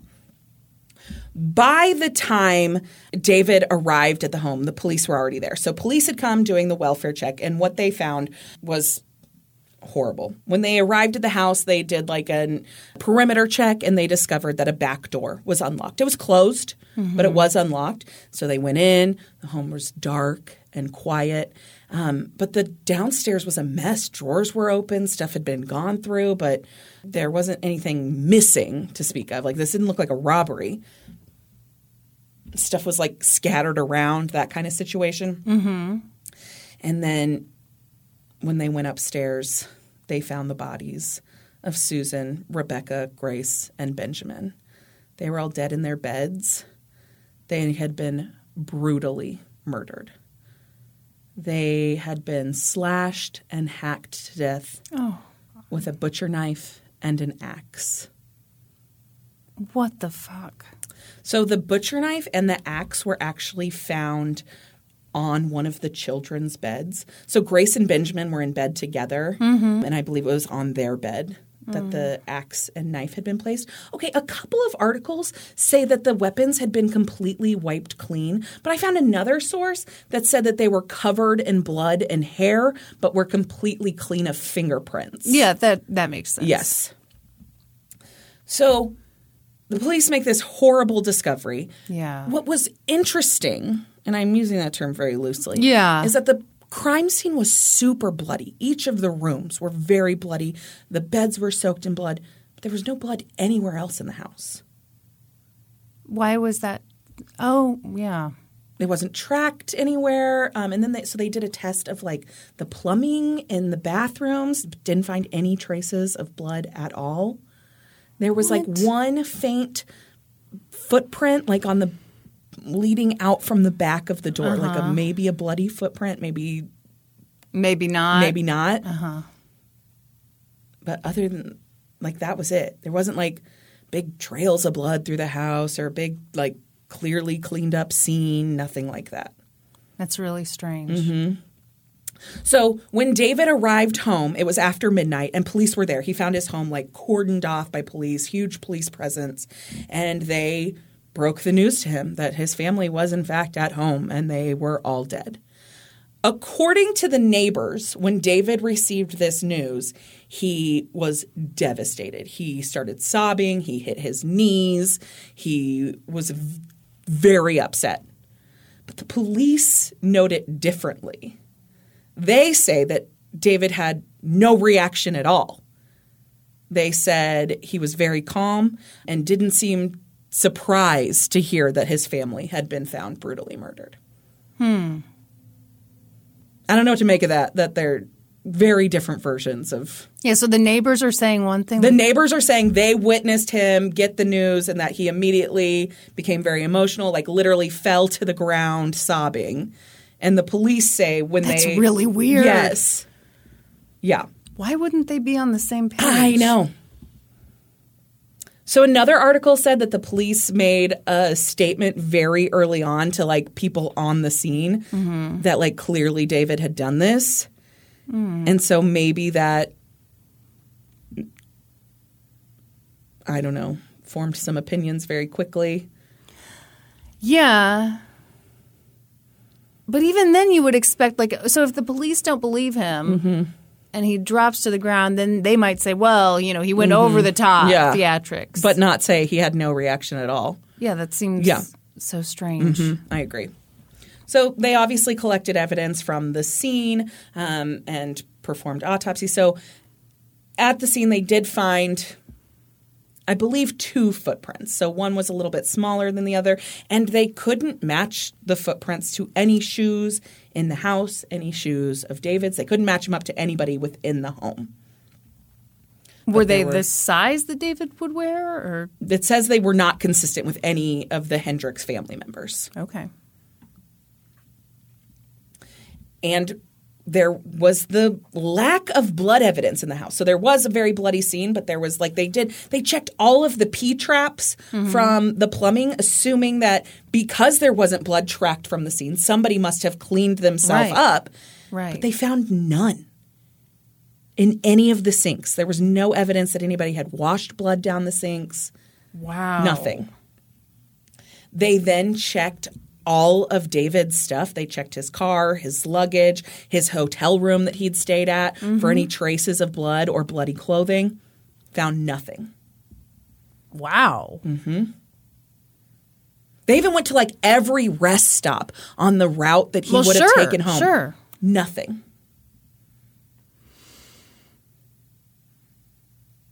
Holy shit. So they immediately take David into custody and are like, okay, tell us what happened. Tell us about the day leading up to you leaving on your business trip. So that day would have been November 7th. And according to David, on that day, he and the kids had spent most of the day together. He'd done some work. He'd ridden his motorcycle for a while, and he'd actually like needed to winterize his motorcycle. So during the day, he'd ridden it out to his hangar, winterized it, and then jogged home. Okay. And then later in the evening, Susan went to a baby shower that she was like co-hosting at a family member's house in a nearby town. I think the town was like I want to say like 40 minutes away. And so while she was gone at the baby shower, David took the kids to the mall because Rebecca had like an art project that was being displayed there. So they went to the mall, and then they went to Chuck E. Cheese where they ordered a vegetarian pizza. I would be so fucking pissed as a 5, 7, or 9-year-old. But apparently, what about as a 36-year-old? I would also be pissed. But what they did order was a pitcher of root beer, and I'd be pretty jazzed about that. Yeah. Yeah. That's what we always had with pizza when I was a kid. A pitcher of root beer? Yes. It sounds so good. Okay, so we would always go to Pizza Shop. That's our local pizza place that we love. And we would get pizza, obviously, and then my dad would always order a pitcher of root beer. To this day, when we take the kids to Pizza Shop, we get root beer with our pizza. Yeah, I think that's so sweet. Yeah, love it. So when I read that they had root beer with their pizza, I was like, yeah, that's what you have with fucking pizza. Duh. Yeah. Duh. They're having pizza. What the fuck else are you going to have? Exactly. So they got the pizza at like... God, now I want root beer. I know. It sounds so good. Yeah. So they're at Chuck E. Cheese. They get the pizza at like 7 o'clock, and David says the kids just like choke the pizza down because they are so excited to be playing at Chuck E. Cheese. At one point, like the kids had eaten the pizza and gone back to playing, and David knew he had to gas his car up for his trip because he was leaving like after the kids went to bed to go on this business trip, something he did regularly. He would often do the drive at night so that like first thing in the morning he could hit the places he was going. So while the kids were playing at Chuck E. Cheese, he went and filled the gas tank up and then came back, which scares the shit out of me, but you know, okay. And I don't know. How far was it? I don't know. The lady without kids is like, oh, they'll be fine. They were fine. So he comes back around 7:45. He's like, oh, what? Sorry. I'm realizing I am treating this like this man's kids are like a laptop in a coffee shop. Right. And, you know, I will always just turn to the person next to me like, I'm going to go to the bathroom. Would you watch my stuff? Yeah. And, yeah. You don't do that with children at Chuck E. Cheese. Turns out you shouldn't. You should. I'm learning that from you. Yeah. A mother. So around 7:45, he tells the kids it's time to wrap it up because they had wanted to hit the library's bookmobile that night. And it was like only there till like 8 o'clock. And they had to run home, get their books that they had to turn in, and then check out new books. So they run home real quick, get their old books, turn those in, check out some new books. And they left the bookmobile at like 8:15, go home. David says he read to the kids for a while, got them all into bed around 9 p.m. It was maybe 45 minutes to an hour after that when Susan got home from the baby shower that she'd been at, which I think is weird. Like an evening baby shower? Who's having evening baby showers? Wait, what time did she say? She got home at like 10:30. Listen, this lady's like one day away from the kids probably. You're right. She probably let loose. Okay. I hope she did. In a fundamentalist friendly way. Yeah. Jell-O shots, no shots. I think What?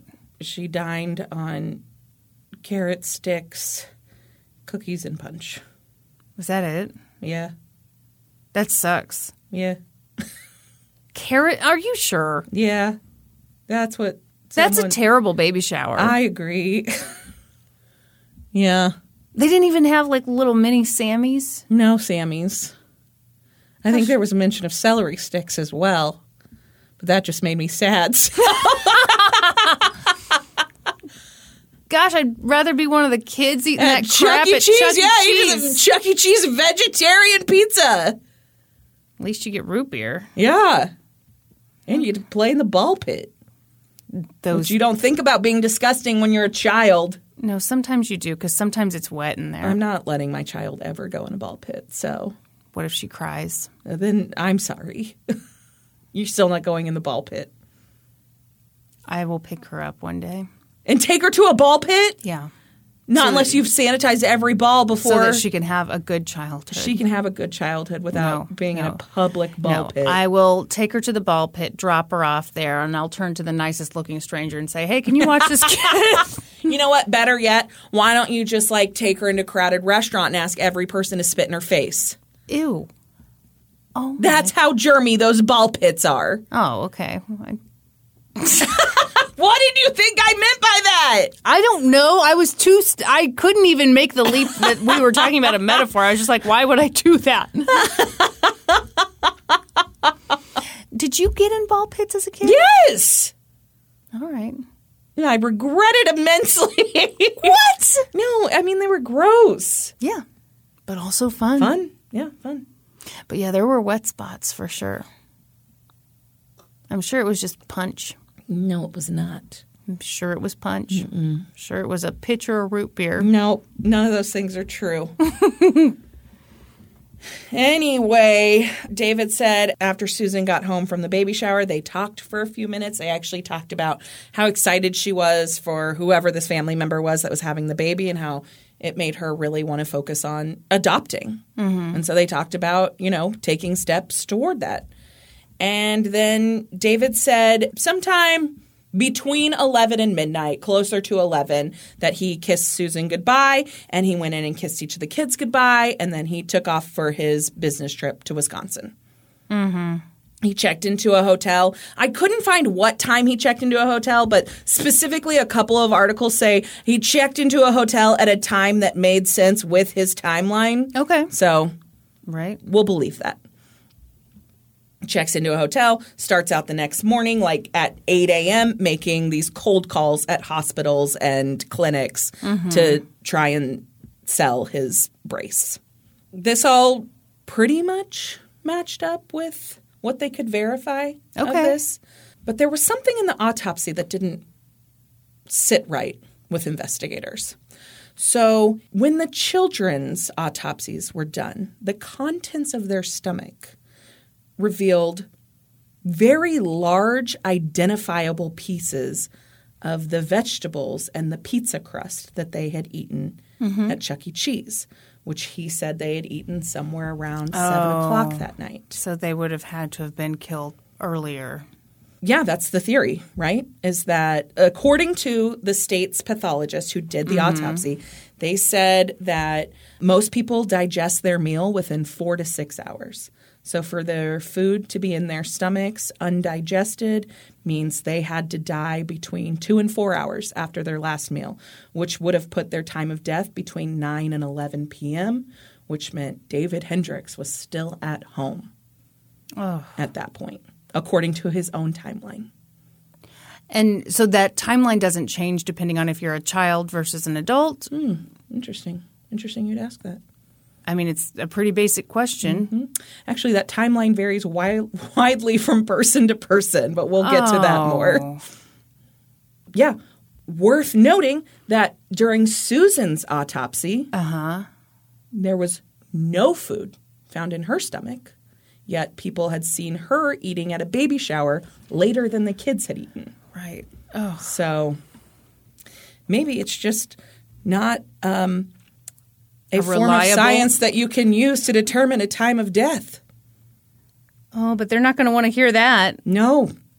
Oh, no. But who would want to do this? I mean, We'll get there. okay. Keep on keeping your pants on, Kristen. So they started interviewing. Does this corset fit, you think? What? Oh, because you got it on over your clothes. I get it now. Lingerie over your clothes. Hilarious. So detectives sat down and talked to a bunch of people who were close to David, the members of his religious group, people that, knew him through the workplace. He had one, like I said, there was only one other employee. It was like his office manager who did like everything. Yeah, sure. And they talked to family members, and no one had any suspicion that David could do this. In fact, all of the family members, even Susan's family members, were like, he would not be capable of this. This was a happy family. This was a happy marriage. He wouldn't have done this. I mean, even an unhappy marriage. I mean, this is just horrible. But the detectives really thought that David was guilty of this, and they thought that even more so when he got himself a defense attorney and refused to take a lie detector test. No, that's called being smart, and that's called being a rich guy. Yeah. Yes. Yep. And then he did some media interviews that the police really thought were weird. Okay. So he said in one interview that he thought that the saving grace for him was that his wife and children were now in a better place. I mean, I don't think that's that weird. I don't think it's weird either. He's a super religious yeah, guy. if you're a really religious person. Yes. I mean, that's what a lot of religious people say when someone dies is they're in a better place. So, yeah, if you're trying to find the silver lining, that would be what you would go for. Yep. And then in another interview, he was asked what he would like to happen to the person that had killed his family. Mm-hmm. And he said that he hoped that the killer would find Jesus and be saved. Yeah, again, like that's...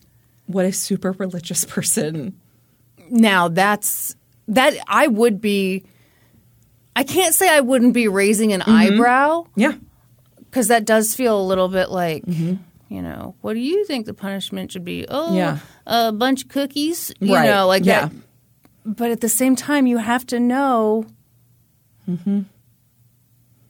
You have to take his beliefs into consideration. Right. And also, like,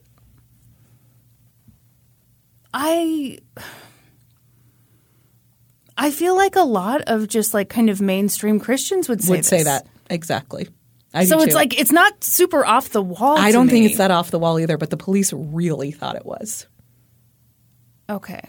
And so 2 weeks after the murders, David Hendricks was arrested and charged with the murder of his family. Wow. Wow. David's trial began in November of 1984 because the court systems moved much faster back then. So just like, you know, it's still a year, but yeah. I was going to say, in mine, we were doing just less than a month. Yes. Yeah. And at the trial, the prosecution painted David as a man who was trapped in a marriage he didn't want to be in, but was forbidden to divorce due to his religious beliefs. To back up this theory, they called several women who had been models for David when he made these like pamphlets advertising his back brace. He had models on them. Sure. When he presented his back brace at like conventions and stuff, he would have models who wore them. Sure. And so at the trial, they had several of these models testify that during these fittings leading up to their modeling events or pictures being taken, that David had insisted they be nude or topless during these fittings. And the prosecution pointed out that this was alarming because the brace wasn't required to be worn under clothing. It was worn over your clothing. Yeah, that is weird. Yeah. And is that true that it So we'll go into the testimony a little bit. So a couple of women testified that they found David to be a little uncomfortable during these fittings. A couple of women testified that he'd kind of rubbed their backs a little bit during these fittings. Another testified that after David had asked her to remove her bra, he'd commented on how ample her breasts were. Ew. And then he'd asked her to lift them out of the way while he'd made measurement markings on her body. One woman who was just 19 at the time that she modeled for him said she was really surprised when she showed up for the modeling event to learn that she needed to be nude during the fitting. It made her really uncomfortable. And so she had wrapped a towel around herself as he'd done the fitting and like just moved it as necessary. Right. And in the end, she had been so uncomfortable with it that she didn't finish the job. Yeah. No, that sounds creepy as hell. Yeah.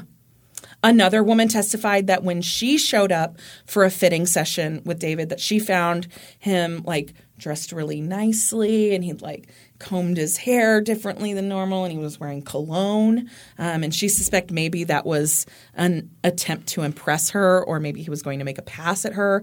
But she had brought her husband and David was really surprised by that. And so she believed that by bringing her husband that day, it had put a stop to whatever plan maybe David had to make any advances on her during that fitting. This still isn't evidence that he murdered his whole family, though. It sure isn't. It is creepy. It's creepy. It's absolutely creepy. It's creepy. It's inappropriate. It is not evidence that he murdered his family. So the prosecution argued that the interactions with these models showed that he was looking for something outside of his marriage. And they said this was further bolstered by the fact that David, in the year prior to the murders, had lost 40 pounds. He'd gotten a new hairstyle. He'd shaved off his mustache. He started wearing like more fitted clothing. Did he do like a Chris Watts makeover thing? Yeah. Yeah. And they said these things together equaled a motive. No, not really, though. Yeah. Obviously, he was trapped in a marriage he no longer wished to be in, but because of his super conservative religious beliefs, he couldn't get a divorce because then he'd be ostracized from his group. Yeah, no, I totally get all of that, and that may be the case, but, like, we need evidence that... This is the evidence, No, Kristen. that's a theory. That's not evidence. Evidence. You can't... Testimony. That is not enough. No, it's right there. I just told you all of it. Sounds like he had a hot boy summer, lost a little weight, got some new duds. I mean, that's... Yeah. There were also a couple models testified that they didn't think there was anything weird that David did. Like, that was just kind of standard model stuff. I mean, and, you know, it's possible he was creepy with some, yes, not creepy absolutely. with others. You absolutely. know. I mean, again, that's not evidence that he murdered people. Yeah. Do we have evidence that he murdered anybody? All right, let's get to it. Please. Okay, let's get to the forensic evidence. You don't have any, do you? No. Okay, here's what we do have. The axe and the butcher knife, they belong to the Hendricks family. Yeah, I mean, we probably already knew that because their home hadn't been broken into. So it had to have been somebody who knew them, probably. Also, hold on. There was no forced entry. Yeah, so it was someone who knew them. Or David. It's his own home. Yeah. No, it definitely could be David. Also, one of the bathrooms, when they did luminol testing in there, whole bathroom lit up. Okay. But also they did have to admit that luminol also can react to bleach, and Susan was known to clean her bathrooms with bleach. Okay. Great. And then there was no evidence of blood in any of the drains and the P-traps in the bathroom. So, yeah. When are you going to tell me about... Stomach contents. No, that's... The stomach contents, right? That's what you want to know about? No, I want to know about alternative suspects. That food was not digested, so the kids obviously died before David's business trip because that is solid science. No, it's not. You just told me it's not. It's not. Okay, how about this? Several people from the Plymouth Brethren group were called to testify about their religious beliefs and how conservative they were and how divorce is bad. So how about that? I mean, divorce is bad in a lot of communities. Okay. They probably also think murder is bad. Yeah, it's interesting that you say that because that's the defense's take. They're Yeah. like, divorce is not worse than murder. So... Okay, how about this? Susan's sister, after the murder, she'd gone through a divorce, and then, like, she wasn't even allowed to come to the Brethren meetings anymore. Yeah, I mean, that's douchey. No, so that's what David was afraid of. Right, sure. Yeah, no, I get that. Yeah. That's obnoxious that, like, you get divorced and then you're out of your community. Yeah. Sounds like your community sucks, but, you know, Sure does. I don't judge. Obviously, David wanted to avoid the social stigma of a divorce. Didn't want to be ostracized from Again, his that's group. a theory. No, What this evidence? is. I already gave you the evidence, Kristen. Damn it. So that's the prosecution's whole case. Okay. Yeah. So then it was the defense's turn, and they countered a lot of the testimony that the prosecution had given. So first, they talked about David's interactions with the models. They didn't claim, for the most part, that anything like that it didn't happen. Yeah. They did say, yeah, that would be pretty inappropriate. But also David was researching the development of another brace, which was required to be worn differently. It hasn't been produced yet, but that's why he was asking some models to be topless and not other models. Yeah. They didn't specifically deny that he'd made any advances to these models, but they said, wearing cologne and combing your hair is not lock me up. it's not pertinent to the trial in any way. Right. The defense presented evidence that several family members, friends, and neighbors were aware that the Hendricks family had an axe in their house. Lots of people could have known that it was there, and it was really common in this area at this time for people to leave their doors unlocked. Oh, okay. I see. So I was just going to say, I feel like a lot of people have axes. Yeah. And the door being – they said the no forced entry it just means that the family very commonly left their back door unlocked. Yeah. They really hammered home the fact that there was a lack of blood evidence found on anything of David's. There was no evidence found in his car. No bloody clothing was found. His shoes didn't match the footprints that they did find at the scene. There was literally no evidence tying him directly to the murders. Zero. Right. Zero. Yeah.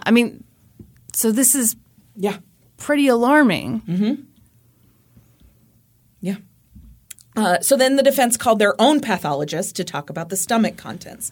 And this pathologist talked about how this is super unreliable in determining a time of death. Literally by this point, the American Journal of Forensic Medical Pathology was talking about how you cannot use this to determine time of death because way too many things can impact how fast food digests, how big of bites you take, how fast you eat, how active you are after you eat, your own individual metabolism. Yeah. All of these things impact how fast food is digested or how slow food is digested. Yeah. So this is simply – the defense argued that this is simply not a valid determination of time of death. And the defense contested the motive theory that the prosecution put forward. They talked about his religious beliefs, and they said, sure, it might be frowned upon in their religious group to be divorced, but they called a couple of witnesses who were like, it's looked down upon, but it's not something that is you're not shunned for it. You aren't excommunicated for it. Well, wasn't her sister shunned for it? She wasn't invited to get-togethers afterward. Well, that's a shun. Yeah, my friends. Yeah, but maybe if you're a dude, it's different. It probably is different. Let's be honest. But they also stressed that murder was against their beliefs and would be much worse than divorce. Yeah. Yeah. And the defense also stressed that David's comments that he made in those interviews following the death of his family were just testaments of his faith and his religious beliefs. Yeah, absolutely. And not weird at all. I agree. I agree as well. Lots of family members and friends and Susan's family members testified in David's defense that he would be incapable of this, that they had a wonderful marriage. The police had looked at the wrong person. Yeah. But the jury believed the prosecution. Oh, my God. They didn't have anything, though. Now, granted, it's always the dad. Yeah. Yeah. But, that's not beyond a reasonable doubt, though. So the jury found David guilty of 4 counts of first-degree murder. So this was a death penalty eligible case. Yeah. But following his conviction, David waived his right to jury sentencing and opted to be sentenced by the judge. That seems smart. I agree. And so the judge acknowledged that the death penalty was an option, but then he sentenced him to 4 life sentences. And he said, based on the evidence admitted at trial against this defendant, I am not personally convinced that he has been proven guilty beyond a reasonable doubt. Yeah. Yeah. And so David Hendricks was sentenced to 4 terms of life in prison. Holy shit. Thank God for that judge. No kidding. No kidding. David spent the next 6 years appealing his conviction. And in July of 1990, his appeal made it all the way to the Illinois Supreme Court. And they overturned his conviction on a couple of grounds. So at the time of the trial, the defense had objected to the testimony of the models, saying that it was very prejudicial and that it wasn't pertinent to the murder case. Right. Yeah. So they had objected prior to the start of the trial. The judge had allowed it in only on the grounds that the prosecution had to use it to show that David Hendricks had escalated in his treatment of the models over time. He's gotten more aggressive with them. He'd required them to wear less clothing. And did they demonstrate that? Okay. So that's what they did. They put the models on the stand, and this one, she was fully clothed, but then this one was forced to be topless, and then this one was topless and he touched her back. And so they laid this out to show that he was escalating from model to model. Was that not the order that they actually... So when the Supreme Court looked into the case on appeal, they learned that the prosecution had manipulated the order of the witnesses to show this escalation. They did not testify in the order that they had actually worked with David. Yeah. Yeah. So there was no escalation. There wasn't a clear escalation. Right. He did ask different models to be different levels of undressed, but it wasn't an escalating pattern. Right. That is fucked up. Yeah. What he did is creepy. Like, it's creepy that what he was... Sure. That he grazed a woman's boob and rubbed her back while she was... Yeah, and why comment on her boobs? Ample bosom, yes. Yeah. Not necessary. All creepy. Not proof that he murdered his family. Right.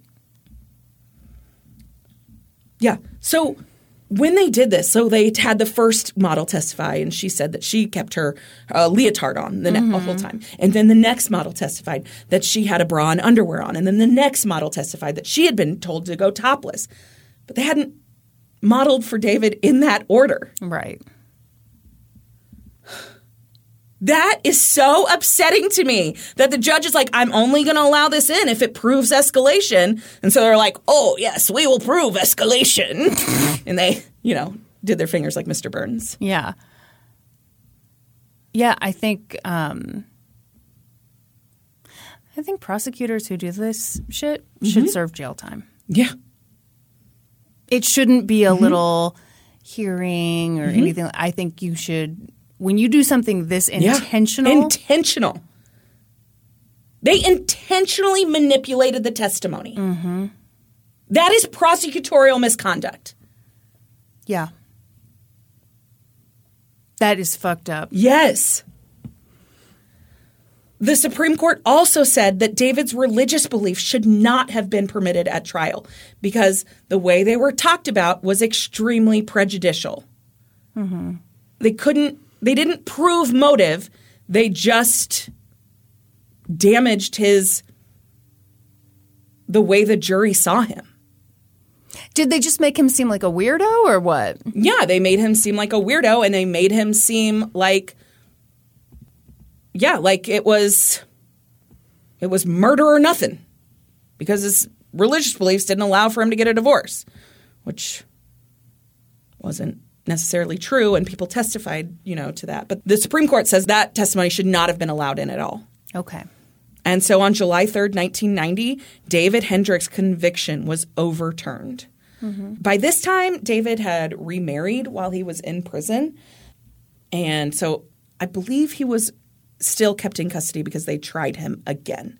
So in 1991, his second trial began. So this time, The models were not allowed to testify. None of that evidence was brought in. The prosecution was not allowed to discuss his religious beliefs, like, at all.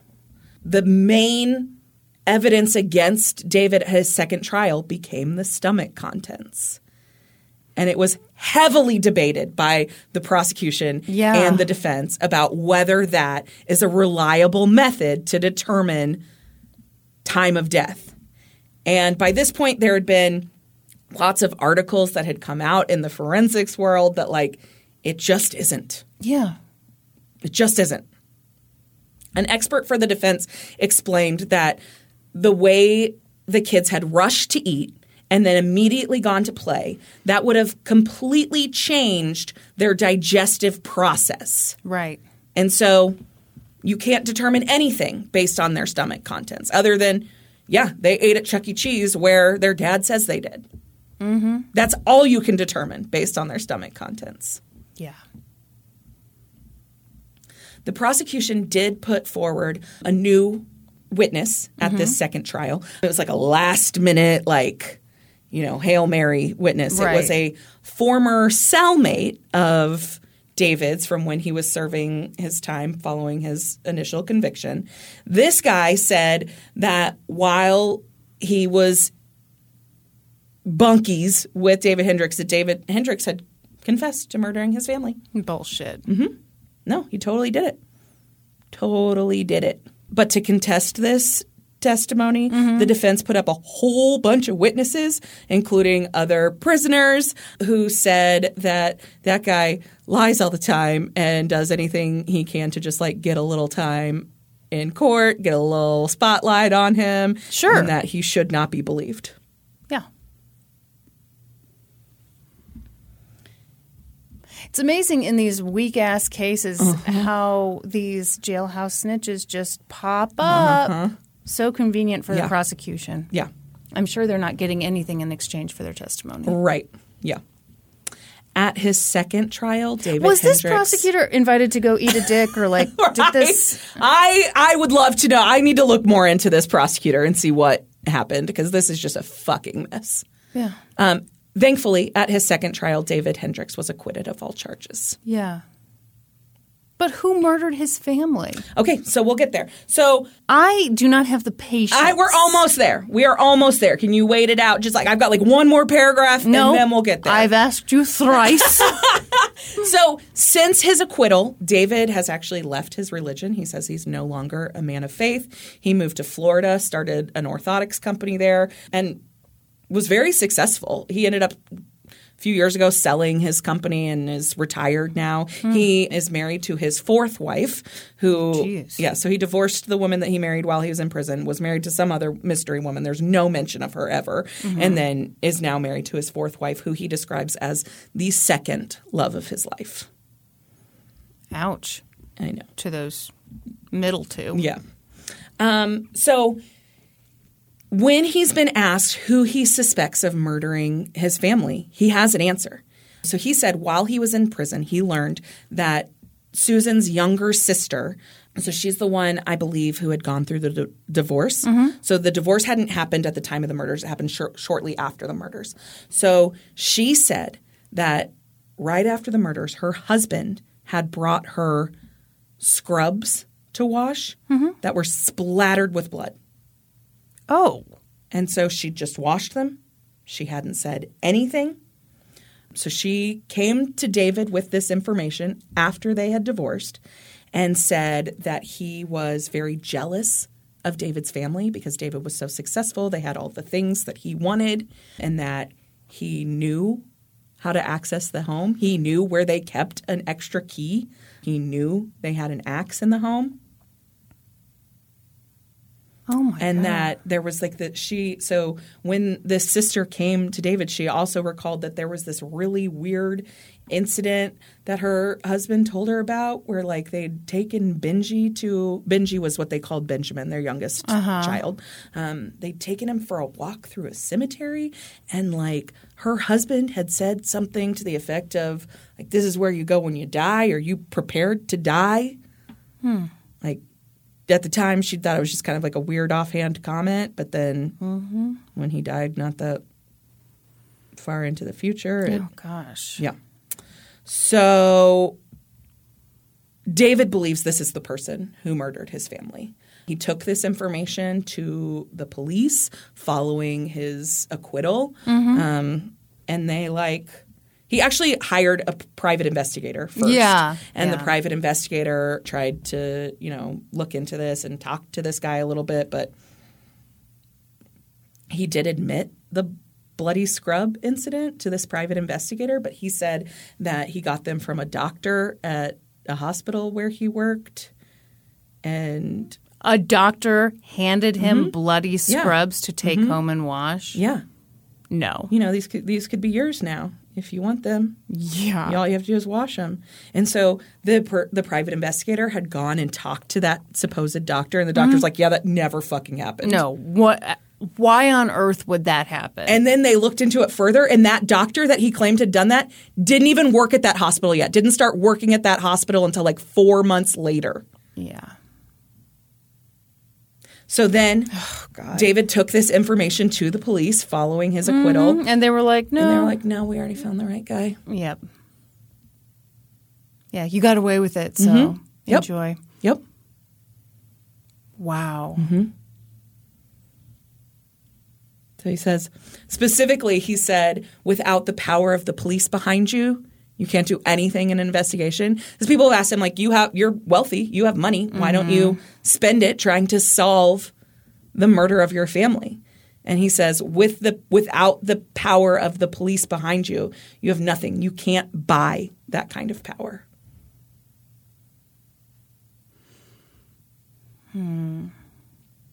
While in prison, David befriended his cellmate, this guy named Henry Hillenbrand. He was a convicted murderer. He actually had escaped prison at some point too and then been recaptured. They really bonded, and David spent hours interviewing him and recording the interviews, and then years later he turned it into a book. And Oh, really? yeah. What's the book? It is called – hold on, let me pull up his website. It is called Tom Henry, Confession of a Killer. So Tom Henry is a mashup of this guy's actual name, Henry Hillenbrand, and then the name he went by when he was a fugitive, which is Tom something. Tom Elliott.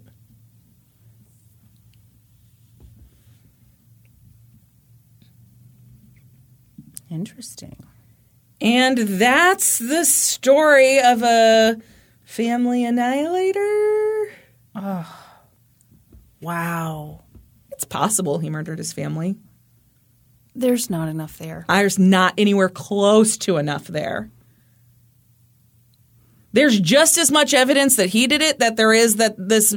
I actually think there's more evidence that the ex-brother-in-law did it. I think there's way more. Yeah. Because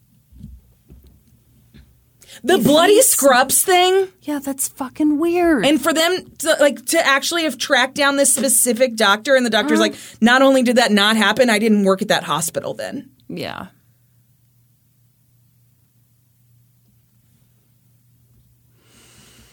Oh. Woo. That was horrible. Yeah, you can. But very interesting. Sarah, Alaska. Thanks, Sarah. Okay, so Bloomington, Illinois is actually like the inspiration for the town that the Halloween movies are set in. And maybe where it was filmed, I read one quick article about it that Sarah also helped. So there's some talk that David's kind of the inspiration for Michael Myers. So there's your little Halloween. Oh my God. Your fucking watch. Oh my God. Sorry about that. What did your watch go off for? It did a internet search for Michael Myers. Oh, great. Thanks. Appreciate it. As humans, we're naturally driven by the search for better. But when it comes to hiring, the best way to search for a candidate isn't to search at all. Don't search, match with Indeed. When I was looking to hire someone, it was so slow and overwhelming.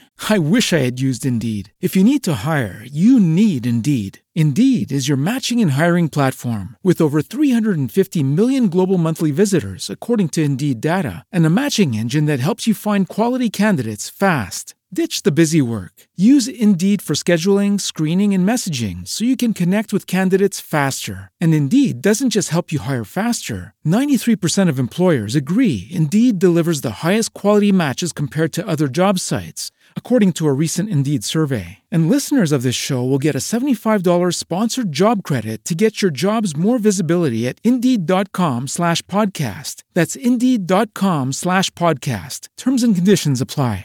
Ooh, should we take some questions from the Discord? Absolutely. You get into the Discord by joining our Patreon at the $5 level or higher. You get a chitty chat the day away, and when we record, we ask you for questiones. And we sound cool when we do it. We? Oh, here's a question. 2 raccoons in a trench coat wants to know, I need to know more about the bachelorette party cake. What flavor was it? Did it have filling? What did you do with the dongeration? Okay, so last week we talked about the penis cake that my mother procured for you for your bachelorette party. Yes. And I also want to know, so I sent you home with it. Yeah. What'd you do with that dong? I just broke it open to see what it was filled with. I didn't eat it. I broke off like a little piece of it, but it was like, it was made of white chocolate. White chocolate's not my favorite, and it looked good. Looked beautiful. The fingernails on the hand were like Sour Patch. Oh, delicious! More like Sour Patch, like ropes straws, rather than than like Sour Patch Kids. But did David partake in the dong? He touched cake? the dong and had some of the a couple. He's not a cake person, so he did have like a bite of the cake, but he did hold the dong.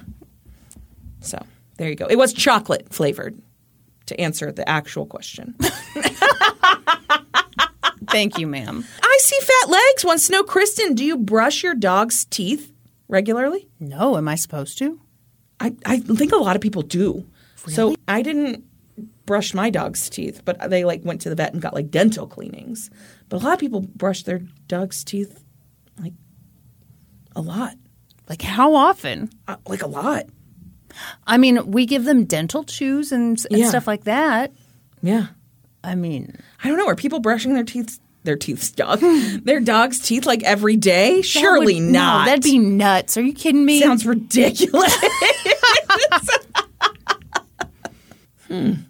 Okay, Game Show Aficionado wants to know, Kristen, I know you find yourself at Costco from time to time, and I was wondering if you've ever had a bathroom emergency while there before. I had one just last week and thought of you. It was a number 2 situation, and luckily I made it to the bathroom in the nick of time. So this question made me think, I have never been to the bathroom at a Costco ever. Where's the bathroom even at? It's, okay, so past the registers. And you know how they've got the super secret area where they keep all the valuable stuff? Past that, you go past a break room, and then you're in the bathroom. Oh, okay. So you have used the bathroom. Sure. I've never had an emergency, but I love that someone thought of me as they almost crapped their pants in a Costco. It is lovely. That they thought of me? Yeah, that they thought of you. Okay. Yes. I'm sorry. That's the legacy you have, Kristen. That people think of you as they almost shit their pants. Yeah. Could have been a Kristen moment. Do you ever feel embarrassed when you buy the big things of toilet paper there? No. I do. You do? Yeah, because people know I'm just pooping. That's one of the few things in my life I'm not embarrassed about. Maybe you should consider it. I've never been embarrassed by toilet paper. I shouldn't be. I mean, it's silly, but I remember when I was younger, I used to be really embarrassed to buy tampons. Yeah. But now you're a grown-ass adult. I'm a grown-ass adult, yeah. And people, I used to think, oh my gosh, I'm going to buy these tampons and they're going to know I have a vagina. I mean, secret's out. It was a mystery before I confirmed it with the tampons. I don't know. Why was that something I was embarrassed about? Because you're taught to be embarrassed of everything. Yes. Yeah. Especially as it relates to being a girl or being this conversation's getting depressing real fast. It's too depressing. Okay, I know we've already answered a question from I See Fat Legs, but I have to know. They ask, would you ever get a perm? Would you ever get a perm? I have had a perm before. Shut up. I got a perm in cosmetology school. Oh, you did? Just for the experiment of it all? Yeah. What'd you think? It ruined my hair. It's just like it's a really harsh chemical, and so it made my hair crunchy. Did you look like a ramen noodle head? No, it actually looked cute, and I did this so I would do this really cute messy ponytail because my hair wasn't real long, so I could do it I could put it in a ponytail and it just kind of poof. Yeah. I loved that, but. You hated how it felt. Yeah, because then, I still wanted to straighten my hair sometimes, and then it would feel terrible. Of course. Yeah. If you get a perm, how often do you have to get the perm? I mean, so, they just grow out. They do relax over time as well, but, yeah, I mean, just when your roots start, if you want to keep it up, you got to, when your roots start showing. Get those Rudy Tooties fresh and and fruity. Yeah, fresh and fruity. That's exactly right. Is that why you sometimes see people with, weirdly curly hair at the bottom? Yeah, probably. Either that or the person who cut their hair doesn't know how to cut curly hair, and so then they got triangle head. That's a cool look. Are you just talking shit because you don't know how to do triangle head? No, I know how to. I could make triangle head happen if I wanted to. Don't threaten me. Ooh, karaoke night at Emerald's wants to know, Brandy, what flowers have you picked for your wedding? I am a maverick. Oh, boy. I am doing no flowers, only greenery, ferns as far as the eye can see. We're calling it Fern Gully. No, we're calling it balloons. Ooh, okay. What is wrong with people asked, what is the first CD you ever bought? I actually don't remember what the first CD I ever bought was, but I do remember what the first cassette tape I ever bought was. What was it? Spice Girls. That was my first cassette tape, too. I bought it at the Sam Goody at Oak Park Mall. Of course you did. It was a fabulous store. With my own money. And I thought I was hot shit. I actually robbed someone. Did you? Yeah. Uh-huh. Boy, you're giving me a look. Oh, wears T-shirts sometimes. Wants to know, Kristen, how them titties doing? That's not actually the question. Oh, well, did you see my perk up? The specific question is, did you ever find a bra that you like? Yes, I did. But here's the thing. I did the thing I always do, which is I find one bra that I like, and I wear the shit out of it. Uh-huh. And, I mean... Now you need another one. Yeah, I mean... what the hell am I doing with my life that I've got one bra that I like? Yes. I mean, I have a lot of sports bras, so, I'm cleaning this thing. Yeah. Don't worry, everybody. But still. Suspicious Midwest Salad asks, when is the appropriate time to decorate for Christmas? Whenever the fuck you feel like it. I agree. I completely, wholeheartedly believe that. Mm-hmm. If someone, you want to decorate on November 1st, decorate on November 1st. Yep. You want to decorate before Halloween? I don't give a fuck. Yep. Do what makes you happy. Yeah, it can be depressing when the seasons change and it feels so dark out and all that stuff. If having up the holiday decorations gets you going, by God, get it going. Aren't you watching this shit? Down Bitch wants to know, are you watching The Mole? Yes, but I kind of dropped off of it. I don't know why. Down Bitch says, I started the new one last night and I'm hooked. Yeah, no, I was initially hooked myself. Oh, okay. But then I got more and more annoyed. I do want to know who the mole is, so I'll finish it. But I kind of dropped off after a while. Also, these streaming services, they're starting to do the thing where they don't just drop an entire season in one night. I know. I'm so pissed about that because they created the binge monsters that we are. Right. And then now They're taking it away and doing these 1 episode a week drops. I hate it. All right. Well, they're all listening. They'll make some changes. Yeah, obviously. Kristen, this question's clearly for you because we all know my answer. Do you ever go commando? And I just lost the question, so I have no idea who asked it. Well, I know the answer, regardless of who asked it. Absolutely. Just free ball it? Free ball? It's called Let the Kitty Breathe. Do you not go commando every now and then? No. Brandy. No. For real? No. Even like in your own home? You don't just throw on a pair of sweats and... No. Why not? Because like then things get sweaty and chafy and... I mean, not super sweaty. Like, you know, there's less fabric down there. You got to try this shit out, Brandy. It's a whole new interested. World. Okay. Wow. Wow. All right. The Ginger Snap wants to know, what's the best Hostess snack? What does that mean? Does that mean like an appetizer? Or No. What? A snack by the brand Hostess.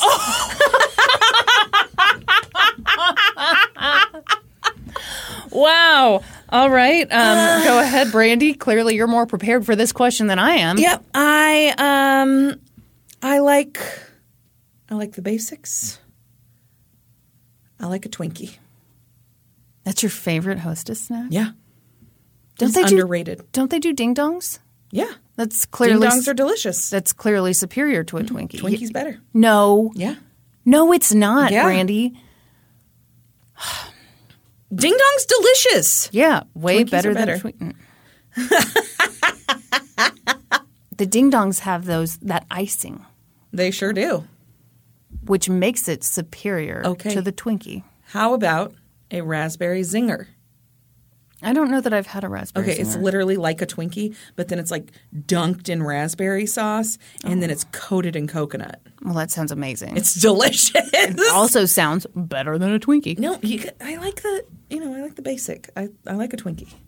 I do like a raspberry zinger. I also like a ding dong. So Are oatmeal cream pies? Or no, those that's are Little Debbie. It's Little Debbie. Wow, I'm sorry.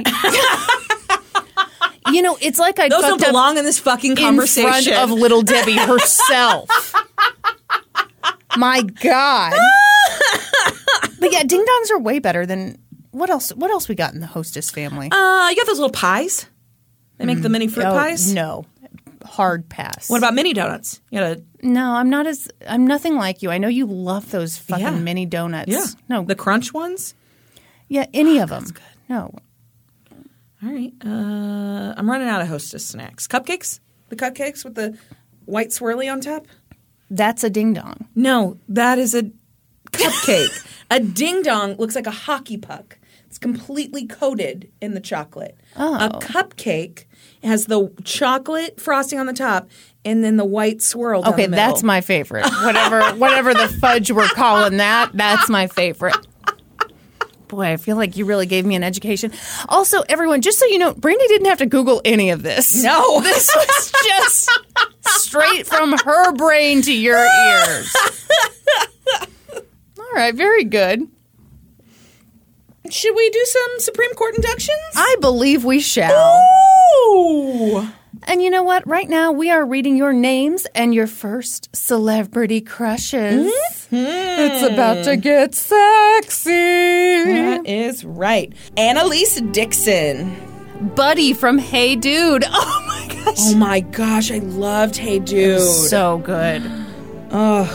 Brandy Mandel. Johnny Depp. Ooh. Bree Traquair. JTT. JTT, very popular. Well, very yeah. popular. Tiffany Williams. Keith Urban. Ina Schmid. Robbie Williams / Take That. I don't know what we're talking about. Robbie Williams, he's like a British pop star. Oh, okay. And maybe he was in Take That? I don't know what Take That is. That I don't know. All right. Sorry, Ina. I'm guessing that it's probably Ina. Ina Schmid. Oh, I sorry. apologize, Ina. Shannon Hicks. Jordan Knight and Donnie Wahlberg. Oh, that's and greedy. KOTB. Eric Morris. Zac Efron. Oh, very cute. Didn't you fall madly in love with Zac Efron? Obviously. Oh, well, I'm sorry. Excuse me. Jessica Soto. Jordan Knight from New Kids on the Block. Michelle M. Andrew Keegan. That dreamy hair. He did have dreamy It was hair. crunchy. No, but it was dreamy, too. He started a cult, so... Oh, hey, we're not talking about now. We're talking about back in the day. He started a kombucha cult. The most disgusting type of cult. Joan Maxwell. Kirk Cameron. I know Joan. Oh, do you? I do. Oh. Brianna Sanchez. David Archuleta. Oh, he's from American Idol. Oh. He was the season of the two Davids. It was David Cook and David Archuleta. How old are you? This was like in the early days of American Idol. Okay. Maddie Garcia. Skateboarder Ryan Sheckler. Oh, wow. Brandy's I loved Ryan Sheckler. gonna have to go use the bidet now. He's in one of my favorite movies, Grind.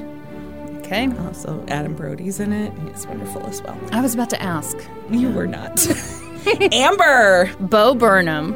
Do I need to explain who Bo Burnham is to you? No, he's a comedian. Thank you. Amy M. Leo DiCaprio when he was the cousin on Growing Pains. Oh, she had a crush on him Before first. he was cool. Welcome to the Supreme Court. My feet are cold. Okay.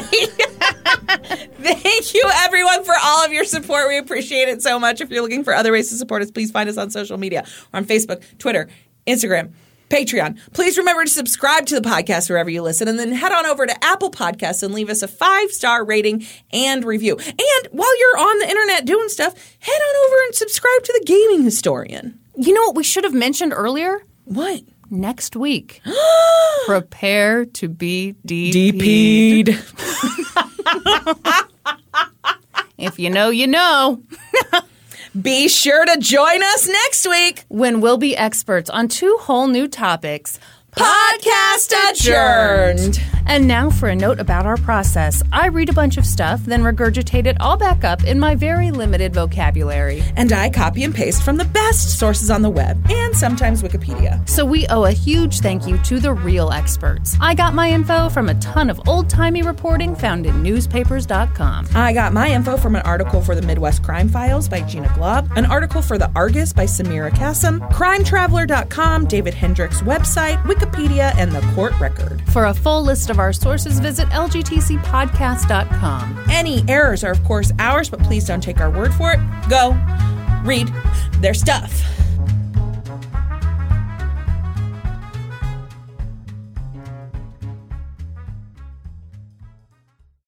As humans, we're naturally driven by the search for better. But when it comes to hiring, the best way to search for a candidate isn't to search at all. Don't search, match with Indeed. When I was looking to hire someone, it was so slow and overwhelming. I wish I had used Indeed. If you need to hire, you need Indeed. Indeed is your matching and hiring platform with over 350 million global monthly visitors, according to Indeed data, and a matching engine that helps you find quality candidates fast. Ditch the busy work. Use Indeed for scheduling, screening, and messaging so you can connect with candidates faster. And Indeed doesn't just help you hire faster. 93% of employers agree Indeed delivers the highest quality matches compared to other job sites, according to a recent Indeed survey. And listeners of this show will get a $75 sponsored job credit to get your jobs more visibility at Indeed.com/podcast. That's Indeed.com/podcast. Terms and conditions apply.